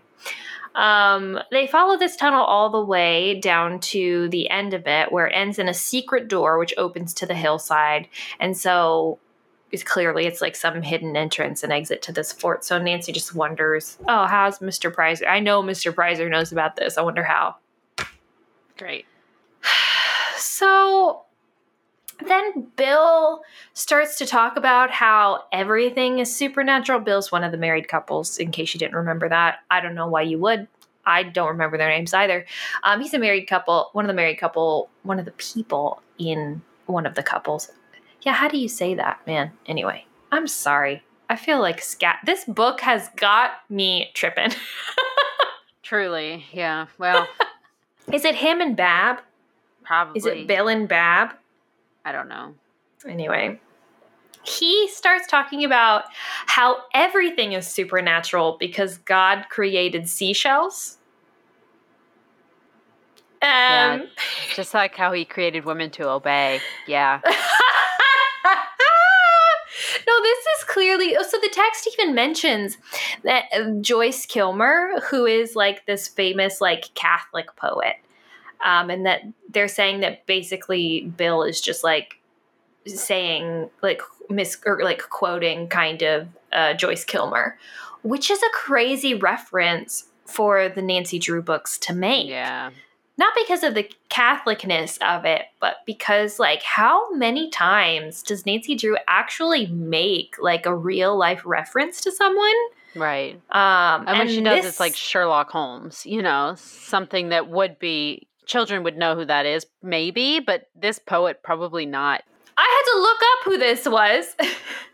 I was like, who is that? Clearly that's somebody that's real, and it is. And it's just like, why is that the reference? It's clearly like someone had a hard-on for religion and like God, and yeah. So anyway, this is also, I think, when Rita makes a comment about how there is still some supernatural things that people can't explain, right? Like that just happened in the world that we have not found an explanation for to this day. And there's an interesting moment with that we should just talk about later. I don't want to get into it too much right now, but It's fascinating. So then the police show up, and Nancy asks about Steve, and he still hasn't been found. They do tell Nancy, though, that the previous night, Madame Tarantella's tent caught fire and actually burned down, and that witnesses say that they saw the medium's ghost floating in the smoke as it was on fire. So she's That's dead? spooky. Oh, no. This is where it is. So they spend a little bit of time making fun of ghosts in the spirit world, and Rita is just like peeved about it. And this is where she says that there are supernatural things that in the world that haven't been explained. And then her husband goes like, true or noted or something. And Nancy says like, oh, that's probably how he quote unquote closes off debates on the supernatural. So he's, as dumb as Rita and actually believes this. He's just agreeing with her to get her to shut up. Well, I think it's more than that. I think it's like, that's how he silences her. Like, it's very much like that he closes down the conversation. Like, he closes the argument because that's his job as a man to close those arguments because he's the husband and she's the wife and she has to listen to him. And so that's how he does it. He just... Yeah, he needs to keep the woman in check when she gets too silly with her ideas. Right. It's basically like that's how he checks her, by just being like, right. Absolutely. Yeah. Women should stop having their little thoughts. It's so bad, you guys. It's so bad. I know you guys might think like they're probably being a little dramatic. Like this is probably not that bad. But you need to read this book if you think that, because holy jeez, we haven't even talked about the Dave and Bert steak. Oh, thing. the He-Man meat. He-Man meat. Anyway, so you have that to look forward to if you choose. Um, so then this is where Nancy has like her realization. She realizes that every single time they get to a new place, then something happens. Oh, really? Go figure, Nancy. And so she wants to try to sneakily make it to their next location, which is the collector's house, without advertising it, and get there before the bad guys and try to set a trap for them. So they decide to split up their group, and Nancy, Ned, Helen, and Jim are going to be driven to this collector's house in a truck while the rest of everybody else stays back at the fort. And Ned says that it's because he and Jim can keep Helen and Nancy safe because they're men. Like he kept her safe from almost getting drowned? Mm-hmm. Yeah. Mm-hmm. Okay. Just like that. So they all go. And they're in this truck, and on their way to this house, a speeding car passes by them and goes to the fort and delivers a note to the others who are still there. And it's actually an urgent message for Nancy, and so they decide to open it because Nancy's not there. And it's basically just a threat saying that she needs to stay off the highways. Too late. So this is when they all decide to pray for Nancy. Yeah. Need to have a prayer circle going to make sure Nancy reaches her destination. Yeah. Well, Rita actually says that they need to try to psychically communicate a message to her, but then everybody else just turns it into prayer time. Yeah. And Nancy suddenly gets the feeling that they're being followed.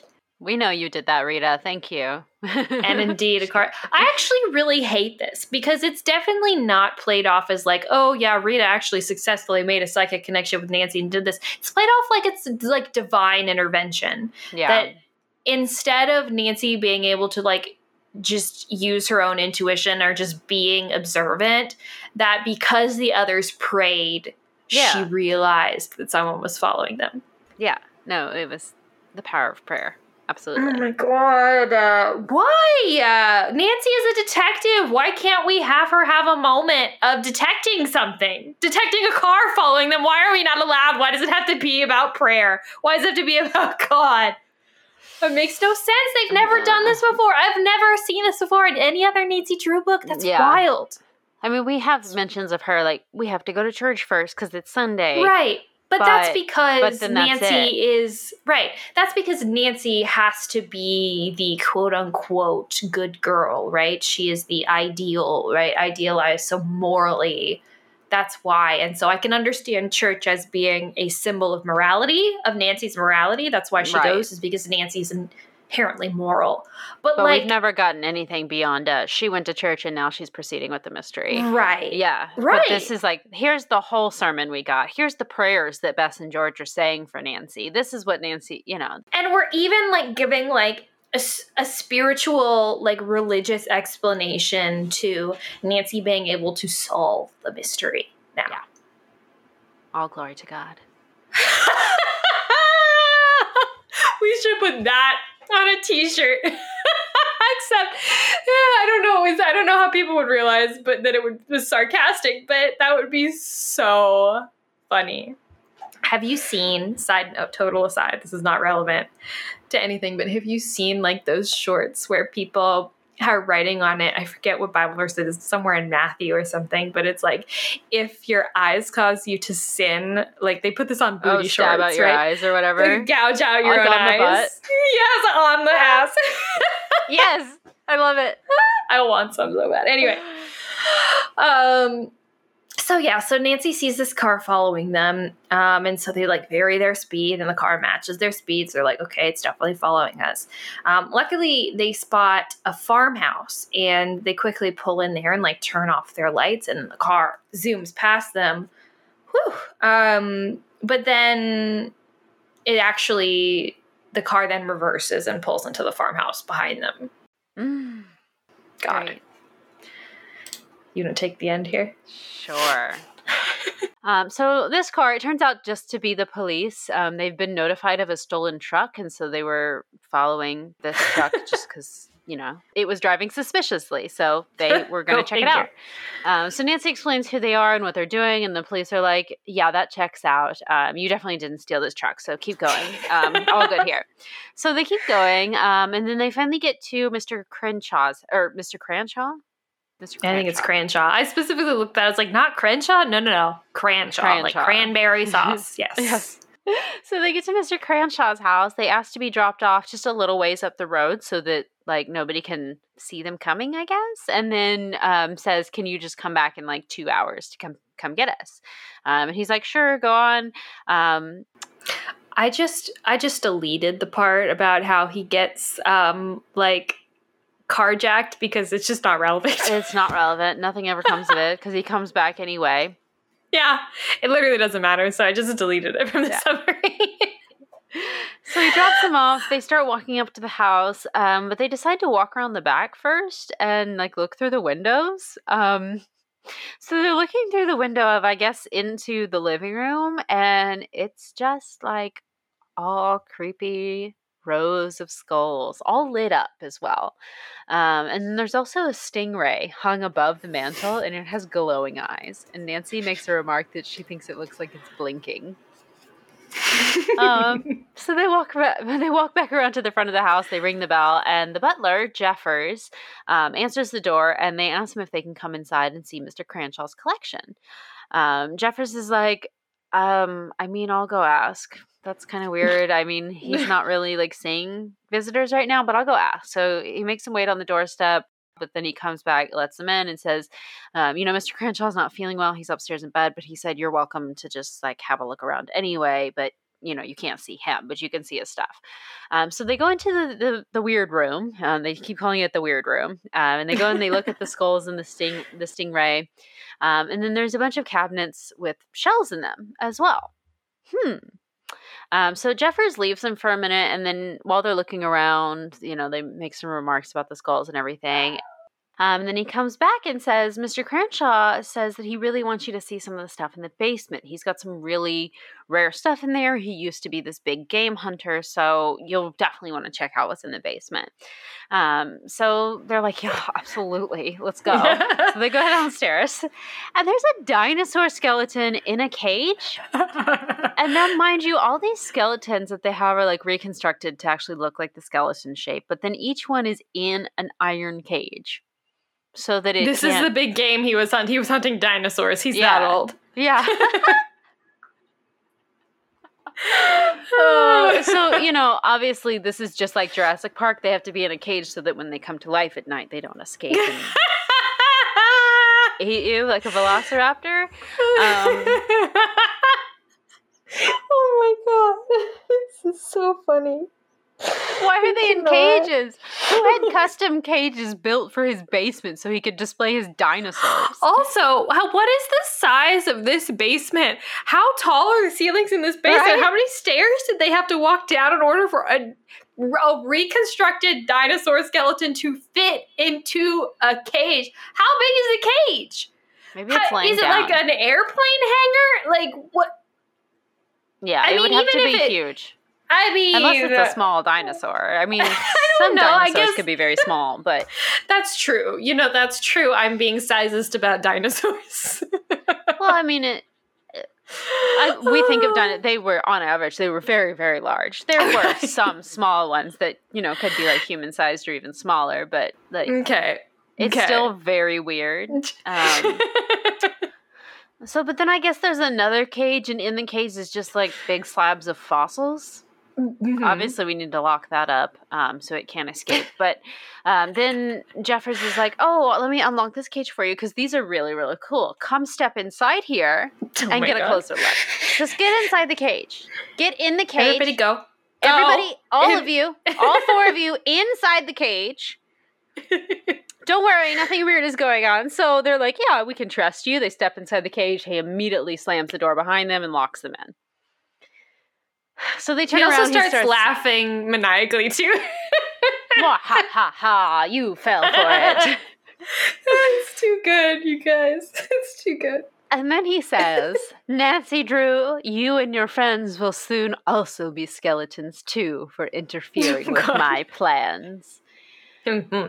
So he won't say like who their plans are or like who is the they or what the plans are. He just leaves. This is great. So they manage to find this like panel that's in the wall, and they are able to like shimmy the panel aside so that there's just enough space between the edge of the bars of the cage and the wall itself. It's just big enough for Ned to scoot through. So he scoots through, and then they're like, wait, the other three of us can't leave the cell because he'll be back and he'll know that we've escaped. So they like all hide behind the dinosaur, and then he comes back and he's like, where are you guys? And they're like, oh, we're just behind the dinosaur. And he's like, let me see you, all of you. And so they pop up one at a time and are like, I'm here, I'm Nancy, I'm here, I'm Helen. And then Jem just pretends to be himself and Ned, just like combs his hair to the side and is like, no, I'm Ned now. So he's satisfied with the four of them still being in the cage, and he leaves again, and then they all climb out of the weird panel in the wall. And then so they are exploring the basement a little bit further, and they find that Steve, the teenage boy, is locked up in another one of the cages. So at this point, Jeffers comes back downstairs, and because they've all escaped everybody except for Steve, they've all escaped at this point. They're managed to like jump him, tie him up, take his keys, and then free Steve from that cage. So then they go back upstairs to talk to Mr. Cranshaw, who is in bed, and he's very hard of hearing, apparently. So he's very surprised to see them. Apparently, he was unaware that there were even guests in the house. But they explain why they're there, and they tell him what Jeffers has just done, and they tell him that, you know, you've had your shells stolen from you. It's most likely that Jeffers is your invisible intruder. He's just been stealing from you. So Mr. Cranshaw has a hard time believing this because he says that he's seen a ghost walking around his bedroom, and he always thought that it was the ghosts that were stealing. And Nancy says, no, that was just a hoax. No ghost. Sorry about ya. But like, she doesn't ask any questions about this. She's just like, no, it was probably not. It's probably just a robot. Like we saw a robotic octopus. It's probably just a robot. Or one of those vapor things with the gas. Or the, human balloon. Yeah. So the one of those. Sex toy balloon that we put a sheet over. Yeah. So they go downstairs, and Nancy and Ned hear the stingray talking. You guys, this is off the rails. Oh my god. It turns out to just be a walkie-talkie, like behind the stingray, and it's like it's asking for a code word. And Steve tells them that he heard Jeffers say the word invisible intruder once. So Ned comes over and like tries to disguise his voice, and he's like, invisible intruder, and it works. And the other person on the other end is like, correct, I'll be there at midnight. Oh. Thank you for telling us the time of your arrival. Now we can call the police and have them here ready at midnight. So that's what Nancy does. And it turns out our bad guys are none other than Mr. Prizer Sr., Mr. Prizer Jr., Lady Prizer, we don't get her name, and then Madame Tarantella as well. And then there's some other guys as well who are not named, but just other members of this gang. So everyone is in hiding, including the police, and of course they hear all about their dastardly plans. They lay everything out, confess to basically everything. They talk about how Madame Tarantella fooled Nancy, how it was actually a friend of hers who happened to be spying on Carson for an unrelated reason while Carson and Nancy were just chilling in the backyard. And that's when Nancy went to Carson and was like, hey, can I have permission to go on the ghost hunting trip? So they got all the plans from that. We learned that Madame Tarantella is the cousin of Mr. Prizer, so that's how they know each other and how they got into this together. She brings out several $1,000s that she's collected from selling the shells that they've stolen. And Mr. Prizer starts talking about all of his inventions and his fake hauntings, and he explains how he invented radios to fit into the shells of the seashells. This is all bizarre. That's also when did we find a radio inside of a shell? We never did that. Like, why are you telling us that? Like, why did you not talk about the octopus that you made? Yeah. Tell me about that, or how the canoe works, dude. Like, that's what I want to know. I know how a radio works. Thank you. Like, yeah, we understand the walkie-talkie was inside the stingray. We get it. Thank you. Is this like the shell thing? Is this like a shell phone like joke? Like, are you trying to like make a phone that looks like a shell? It's just a radio. Like, Call me on my shell phone. Great. So as they're, basically confessing to everything, unprompted, the police are like, ha, gotcha! So they spring out, arrest everybody. And Madame Tarantella starts cursing Nancy and saying that she hopes her grandfather actually will haunt her for doing all this. And as she's being led away, Nancy asks her, why did you give me all those papers? And she says that even though she hates Nancy, she trusts her. Why does she hate Nancy, first of all? This makes no sense. Apparently her cousins tried to swindle her out of the shell money, and she didn't want them getting to her papers, which the papers were just proof that they were the ones committing the crimes. But yeah, then they all get arrested and led away, and Mr. Cranshaw invites the ghost hunting group to stay. The end. We solved it. Did we, though? I have so many questions. It just doesn't make any sense. The thing is that there are too many plot holes for me to even begin to start bringing them up and trying to unpack them. So I'm not going to do that because I feel like they should be pretty obvious to everybody at this point, for the most part anyway. But instead, I want to talk about what I feel like this book is actually about. And that's sexism. Yes.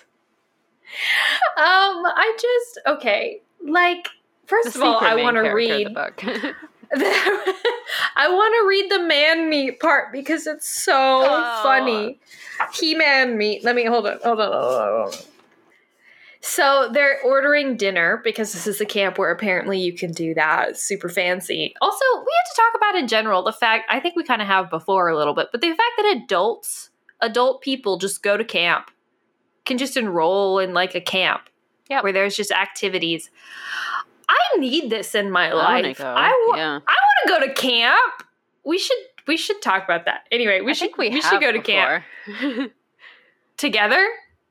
We've talked about having a summer camp where we would start it and have like events and stuff. Yeah, we have. We would be good at that.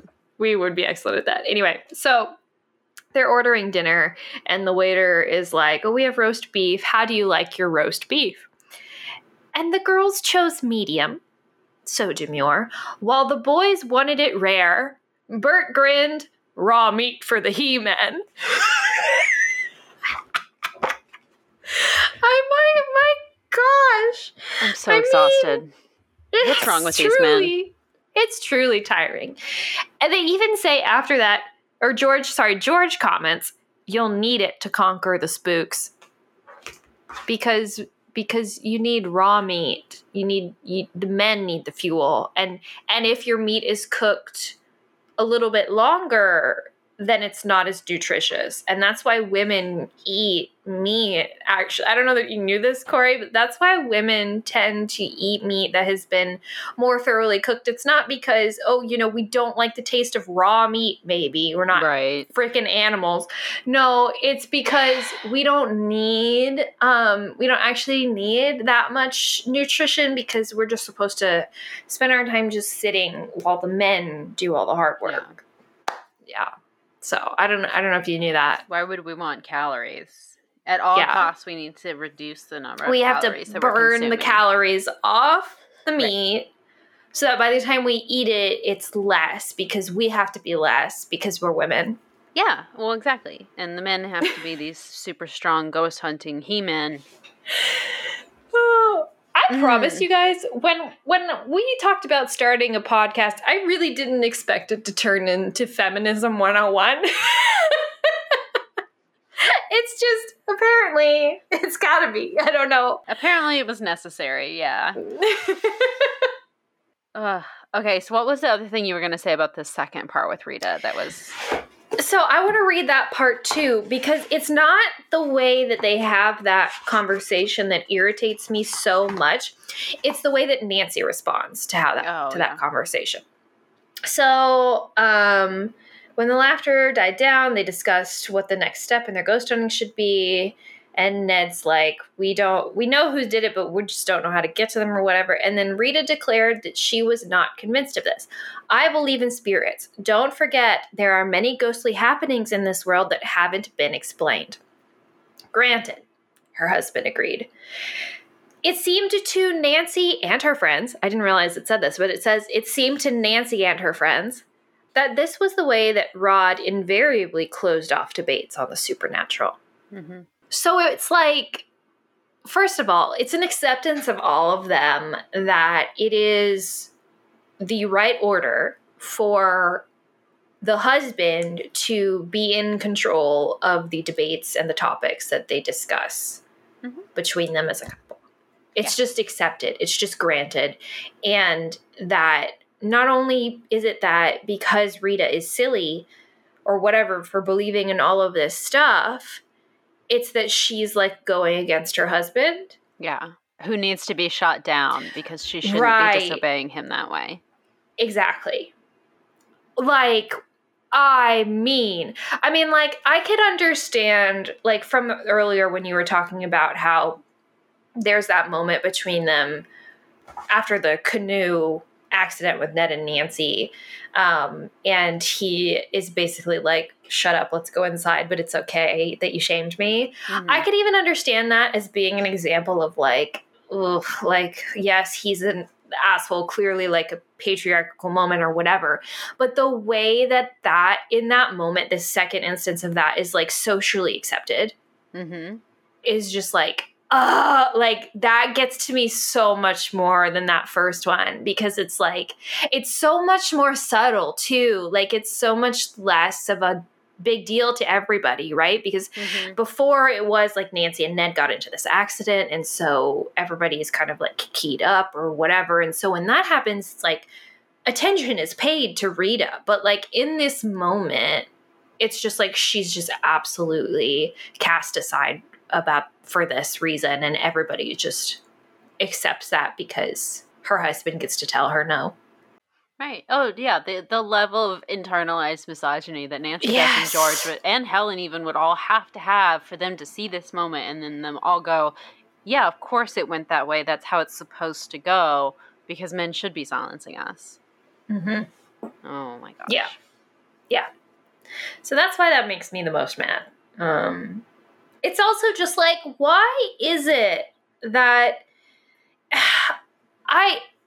why can't it be flip-flopped? Why can't we have the men going on and on about ghosts or whatever, and Rita being a quiet voice of, are we sure this is real? Like, what if it were like that? And Rita was continually being silenced. And then Nancy could stick up for her friend and believe in Rita and be on Rita's side. And better. Would that not be so much better? But because it's almost like because it's a woman, she has to have this fringe belief and has to be proven wrong. It's like it's coded in her gender. And even the way that like Bess gets scared of everything, it's like because she's a girl and girls get scared. Yeah. That's what this whole premise is. And it was Helen's idea to come on this ghost hunting tour.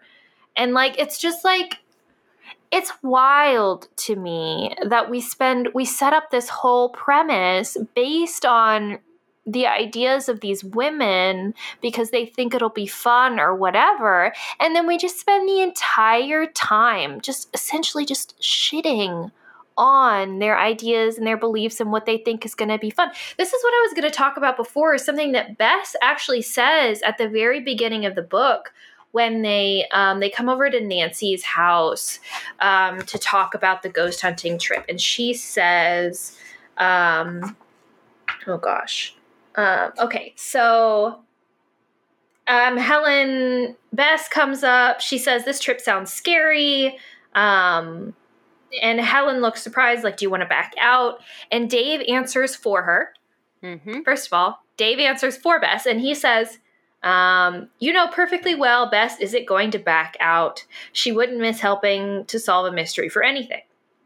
As a matter of fact, I wouldn't either, but if Bess won't go, that means I can't. Okay, so it's okay that he answers the question for her because he's being gallant. Okay. So annoying. But then, here we go. Bess made a face at him. You people are all so serious. Can't I have a little fun pretending to be scared? Isn't that such an interesting comment from Bess? It's so telling. It's like Bess is the only one who sees everything that's going on here. So Bess is saying like, no. We're having fun. This is supposed to be fun, Dave. Like we're supposed to be the idea of having this ghost hunt. It's not because, I mean, sure, maybe it is because we believe in ghosts or spirits or whatever, but it also is like, we want to go on a fun trip. Can we have a fun trip? Can we have a little fun pretending to be scared and talking about ghosts and experiencing all of this without you coming in and pretending like you are all big and powerful and stronger and know better and all that stuff. Bess says it. She says it right there. But then throughout the rest of the book, that's all it is the men running around crashing canoes out of attics and chasing boats. And it's like, why? Like, clearly, I mean, it's just wild to me. These gender dynamics, man. I almost think the whole thing with Bess is one of the most interesting part of the books because we have that scene with the medium who like tells her that she's going to be getting her marriage license soon. But right before that, we have the scene where Dave is speaking for her. Bess says, no, I can't get married yet. Dave isn't done with school yet. We have to wait until he's done with school. Never mind what Bess has going on and the reasons why she might have her own timeline in her life. And then, we have this thing at the end where one of the like few best scenes. All of them are something. He locks her in a cage and then leaves her there. Just leaves her there like it's funny. In a haunted dungeon. Yeah. Because he thinks it's funny. And this is the man that she's supposed to be tying herself to? That's not the treatment that she deserves. Not by a long shot. I didn't even think about that in the context of like Dave and Bess's relationship. I just thought about it in the wider like social concept. Like, of course, a man thinks it's funny to lock the girl in the cage and have her freak out or whatever. But yeah, like, especially considering that, it's like, wow. And also like we as the reader are reading this as being like, yes, this is the expected relationship. This is how it's supposed to go. This is what the man does when he likes a girl. He teases her. He locks her in a cage. Yeah. He locks her in a haunted cage. Oh, how romantic. Well, and then you have that juxtaposed with like, here is Nancy's only married friend. And then we have these three brand new married couples. The only new people that we meet are these married couples. There's no like single or dating people on this trip at all. And to have it be like, it's almost like a mirror of like Bess, Nancy, and George. This is what your future is going to look like once you get married. Oh, that's my what gosh. it's supposed to reflect, I think. And Rita and Rod are Dave and Bess 10 years in the future. Exactly. And so we have this whole dynamic of like, Bess, you need to be thinking about marriage because when Dave is ready, you're going to have to be expected to fulfill this role. Yeah. And he's going to lock you in an actual cage. He locks you in an actual cage. And in the future, he's going to lock you in a metaphysical cage. Yep. The cage of marriage, of matrimony. Yes. Wow. I'm so grateful to not be a woman in the 60s. My God. Especially a young woman. Yeah. I feel like marriage is like the hidden theme of this with the sex and everything. It's like almost a cautionary tale. It's scary in that respect. I think it's so interesting though, because I don't think it is a cautionary tale. I think it's training. It is. It is. This is 100%. Telling little girls, this is what you have to look forward to. This is the dynamic that marriage is about. Because because ultimately the message is like the men are right, the men are helpful, the men do protect the women. The men are necessary. They always have to be a part of every single, action in this or whatever. We have to worry about the men. The men don't worry about us. We take care of the men, even though the men do keep us safe, right? We do know the men keep us safe. Spoiler alert, they do not keep us safe. No. They actually they terrorize us by locking us into cages, leave when we are about to be violently attacked. They are the ones who are violently attacking us. Also, all of this happens in the, like, this is not an exaggeration. Like, that's what happens in the book. Yeah. But somehow still the message is the men protect us. The men come with us. But we have to be concerned and care about the men. We have to make sure that we are not being too loud around the men. We have to make sure that we are talking about appropriate subjects around the men. We also have to make sure that we are separate from the men, that we sleep in separate places, that we eat different foods, that we we send them off to do the hard work while we stay behind. They chase after the bad guys. We ask them to chase after the bad guys. They will speak for us and we will let them and be happy with that. Like all of this stuff, it's just in there. It feels like, okay, Nancy, Bess, and George, you're young, you're having fun. But all of this, you going and, having time with your friends, you having agency, you doing all these things that are fun and just going off on trips. This is just, it's temporary. This is your last hurrah. It's going away as soon as you get married, which is going to be very soon, by the way, next couple of years here. And then the rest of your life is going to be, look at these other 3 women that are on this trip with you. Yeah. It's temporary and it's preparation for your future. And this is a snapshot of what it's going to be. Yeah. That's and the reason, and here we go. The reason why you should like it and be excited is because why, Corey? Is because that's the way that God made it. Yes. Because this book is also about religion. Yeah. This book is we're also definitely obeying our husbands the way that wives should. We are nothing but, just a little fragment of his rib that we're just there to reflect him. Yeah. Because literally, so we have that little bit where Bill starts talking about how everything is supernatural. Okay, I got to find that too. Oh yeah, we have to read that section. This was so convoluted and bizarre. So, did I hear you right? Rita spoke of Bill. You said everything in the world is supernatural. And he said, that's right. Everyone listened attentively as he went on. Think of the millions of things around you. A clamshell, for instance. Only God can make a clam, he said, paraphrasing Joyce Kilmer. Essentially what this is a mini sermon that we're listening to also. Yeah. His audience nodded and Bill went on, you probably think of clams as being plentiful and common. There are many varieties that aren't seen often. Take the man-eating clam as an example. Man-eating clam, Bess exclaimed. Where do you get that? He talks about the man-eating clam. Talks more about the man-eating clam. We get a lot of education Helen about asks how a clam could eat a man. And then Bill says, personally, I don't believe it does because the clam is slow at closing and one would have plenty of time to get out of the way. He talks about Tridacna gigas can carry a pearl as large as a golf ball. Anyway, he says, okay, so the world is vast and wide and wonderful because God created it. And so because God created everything is supernatural. Maybe even including the relationship between men and women and how women are supposed to submit, right? I don't know. That might be like an extrapolation, but it feels like very much like, okay, so we're talking about all of this. We even talk about the crime in the context of religion, but now we're talking about just everything, literally all of creation, all of the world, I shouldn't say creation, all of the world in the lens of the fact that God created it. Yeah. And so supernatural stuff, God created it. Everything, God created it. And so it's supernatural. And so it just seems to me that like, so really ultimately at the core of this, what this is one big story about morality and how everything has to be couched in like the concepts of the fact that God created the world. And so this is how it is supposed to be. This is normal and natural, even though it's not. Like, all of these things are like definitely man created. The concept of jail, that's created by men.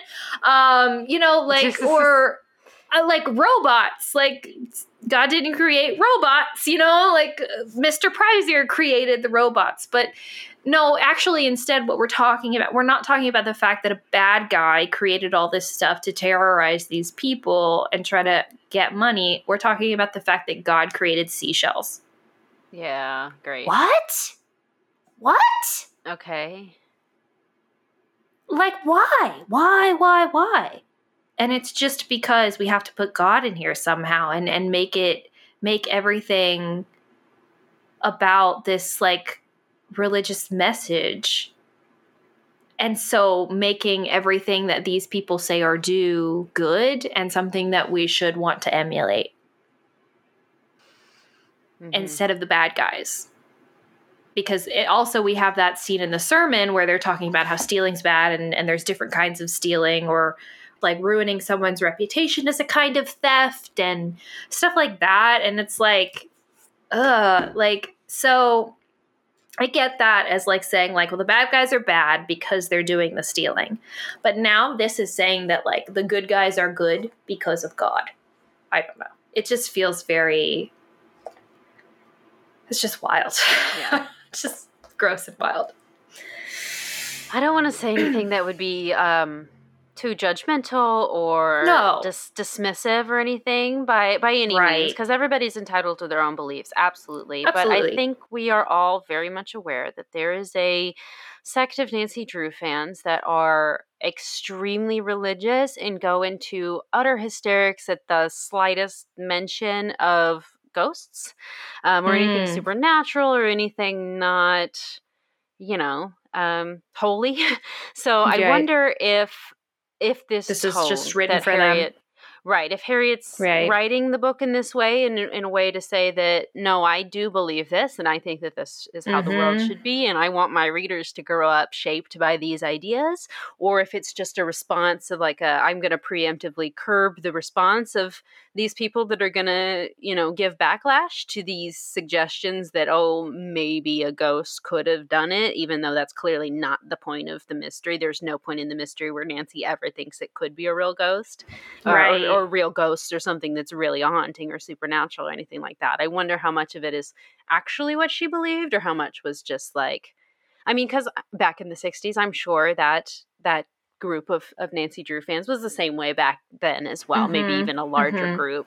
I know that they still exist today, but again, I'm not judging anybody. If that's that's your belief system, then that's totally fine. There's, but. And I also, I want to clarify too that I don't mean that like, I'm not trying to knock anybody who believes in God and religion and divine intervention even, God knows I believe enough weird crap world that I shouldn't talk about that.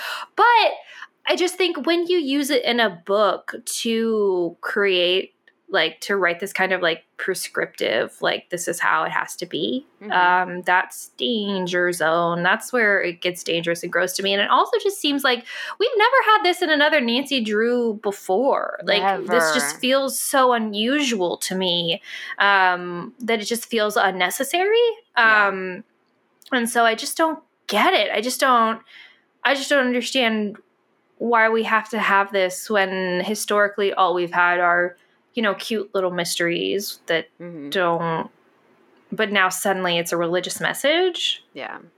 That feels problematic to me. Like it feels like, and also somehow that it's so paired with like the sexist nature of everything that's going on in this, that feels that I hate that. I hate it. Yeah. I hate it. As someone who grew up in the church, I just, and who has experienced things like that, directly, it makes me mad. Yeah. And it makes me mad that like as a little girl I would have read this and not seen a problem with it. That in fact it would go hand in hand with a lot of the things that I was taught to believe in, and how the patriarchy is so ingrained in the Christian religion and in the concept of marriage and of women being subservient to men, and how that is a sermon that I have heard before, that was preached to me as a child in church, and how I believed things like that, having to be subservient, of my mom quoting my big fat Greek wedding about the man being the head of the house and the woman being the neck. Like, I mean, just things that are just so problematic and just so triggering to me. That's why I am responding so strongly to this. Not because I don't think that people should believe in God. I just don't think it should be used to To control people? to control women. Yeah. Yeah. Yeah. Exactly. We've had, I mean, there's countless books of Nancy Drew of, people think this thing is haunted, and then Nancy's the one that comes in and proves that it's, XYZ bad guys. It's really a person doing whatever it is, right? But it's never been paired with this level of prayer and sermons and preachy attitudes about how things should work. It just doesn't, I don't know. It doesn't make sense to me, especially with like the Nancy Drew ghost stories. Those are supposed to be about ghosts. We never have this level of churchiness associated with it. I could like literally go through and like name every single one of them that has a ghost. Like Hidden Staircase has a ghost. Secret of Shadow Ranch has a ghost. Whispering Statue, that's slightly haunted. To be ghostly, and yeah. Even at the end of that, we kind of leave it ambiguous. That one doesn't come down hard on the fact no supernatural. Haunted Bridge, ghost. I think Clue the Tapping Heels has ghosts too, which is right after that. Let's see. Tolling Bell, ghost. Yeah. Ghost of Blackwood Hall. That's just within the first 25. That's the first 25. And that's like so Maybe many. because Mildred was still writing back then. I guess. But I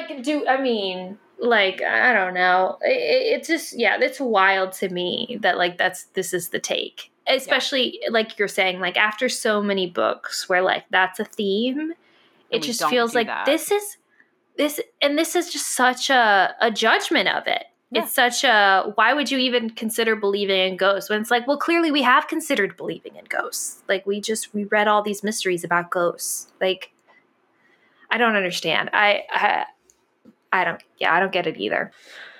Well, what else we got?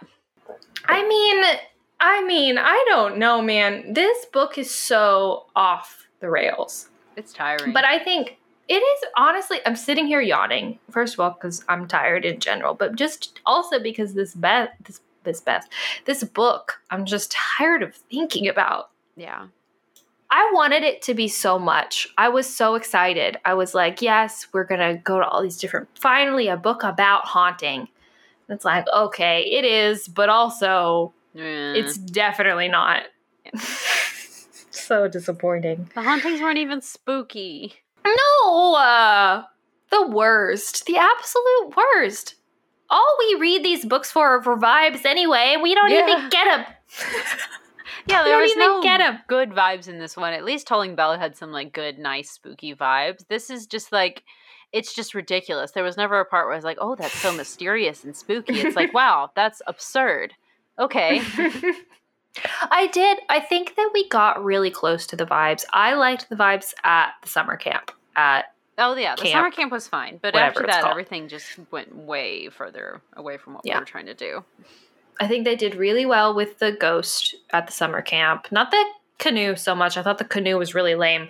But the ghost in the woods, I thought that was really good, spookily done, and the way that they deconstructed that afterwards, I thought was excellent. It was like, great, we're getting like actual detective work in here for once. Like Nancy goes and searches the wood and she finds a clue and she examines the clue and that leads her to another location where we get another clue. And so that felt good to me. But the rest of it, it's just bad.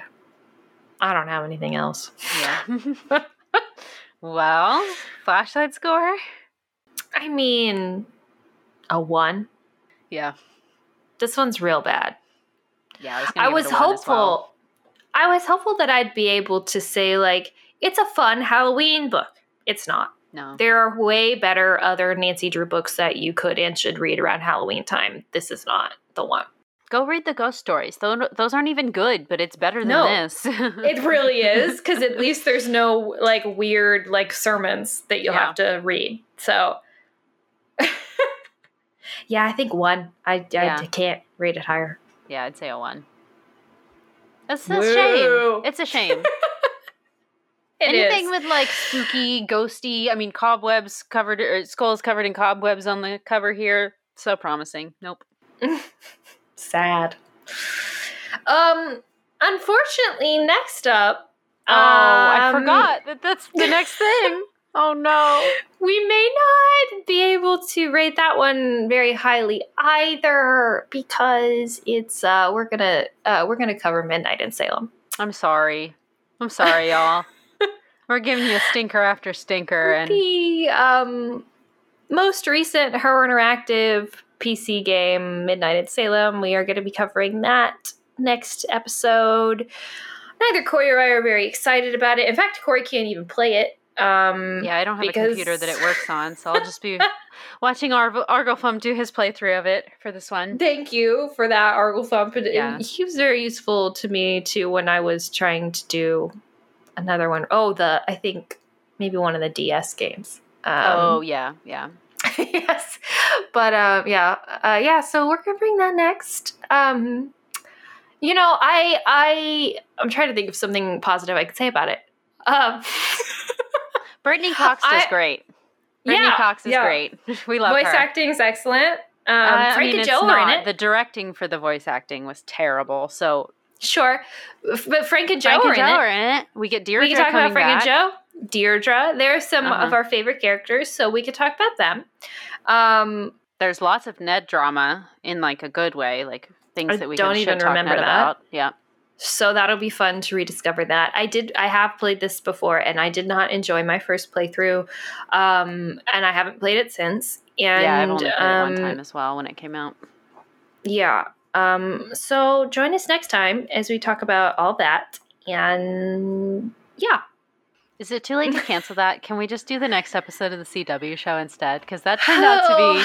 Why did the CW show turn out to be way exceeding my expectations? And all the other 3 that we've done for this are like trash. How did this happen? I don't know. Just kidding. We're still going to do Midnight in Salem. We will. Yeah. It is also something that is exciting. Also part of our little theme here. Yeah. So, wow. we do have some news. And if you haven't solved our most recent puzzle, then you are going to hear about it right now.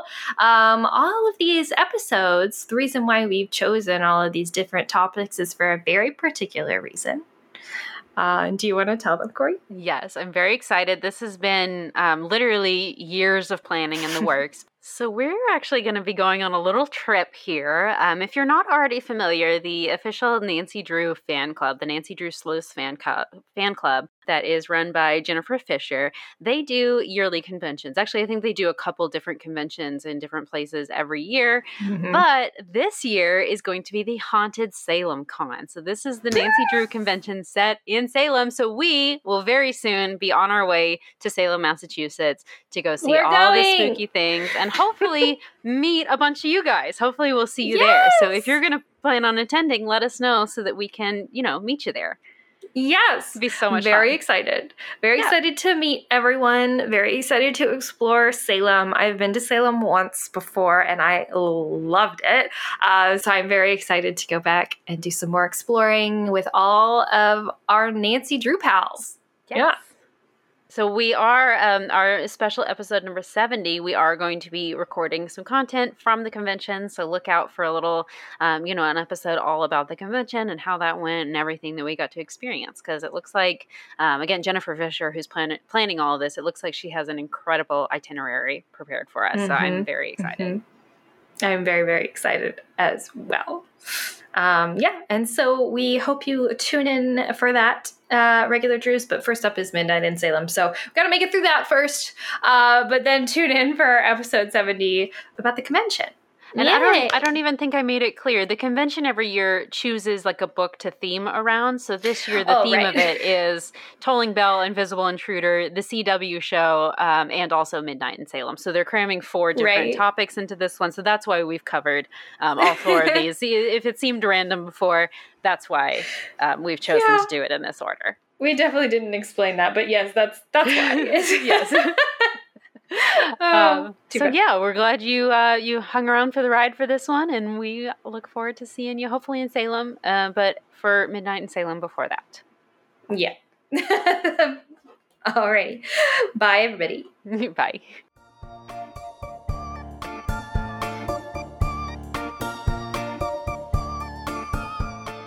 Thank you for listening to Regular Nancy Drew.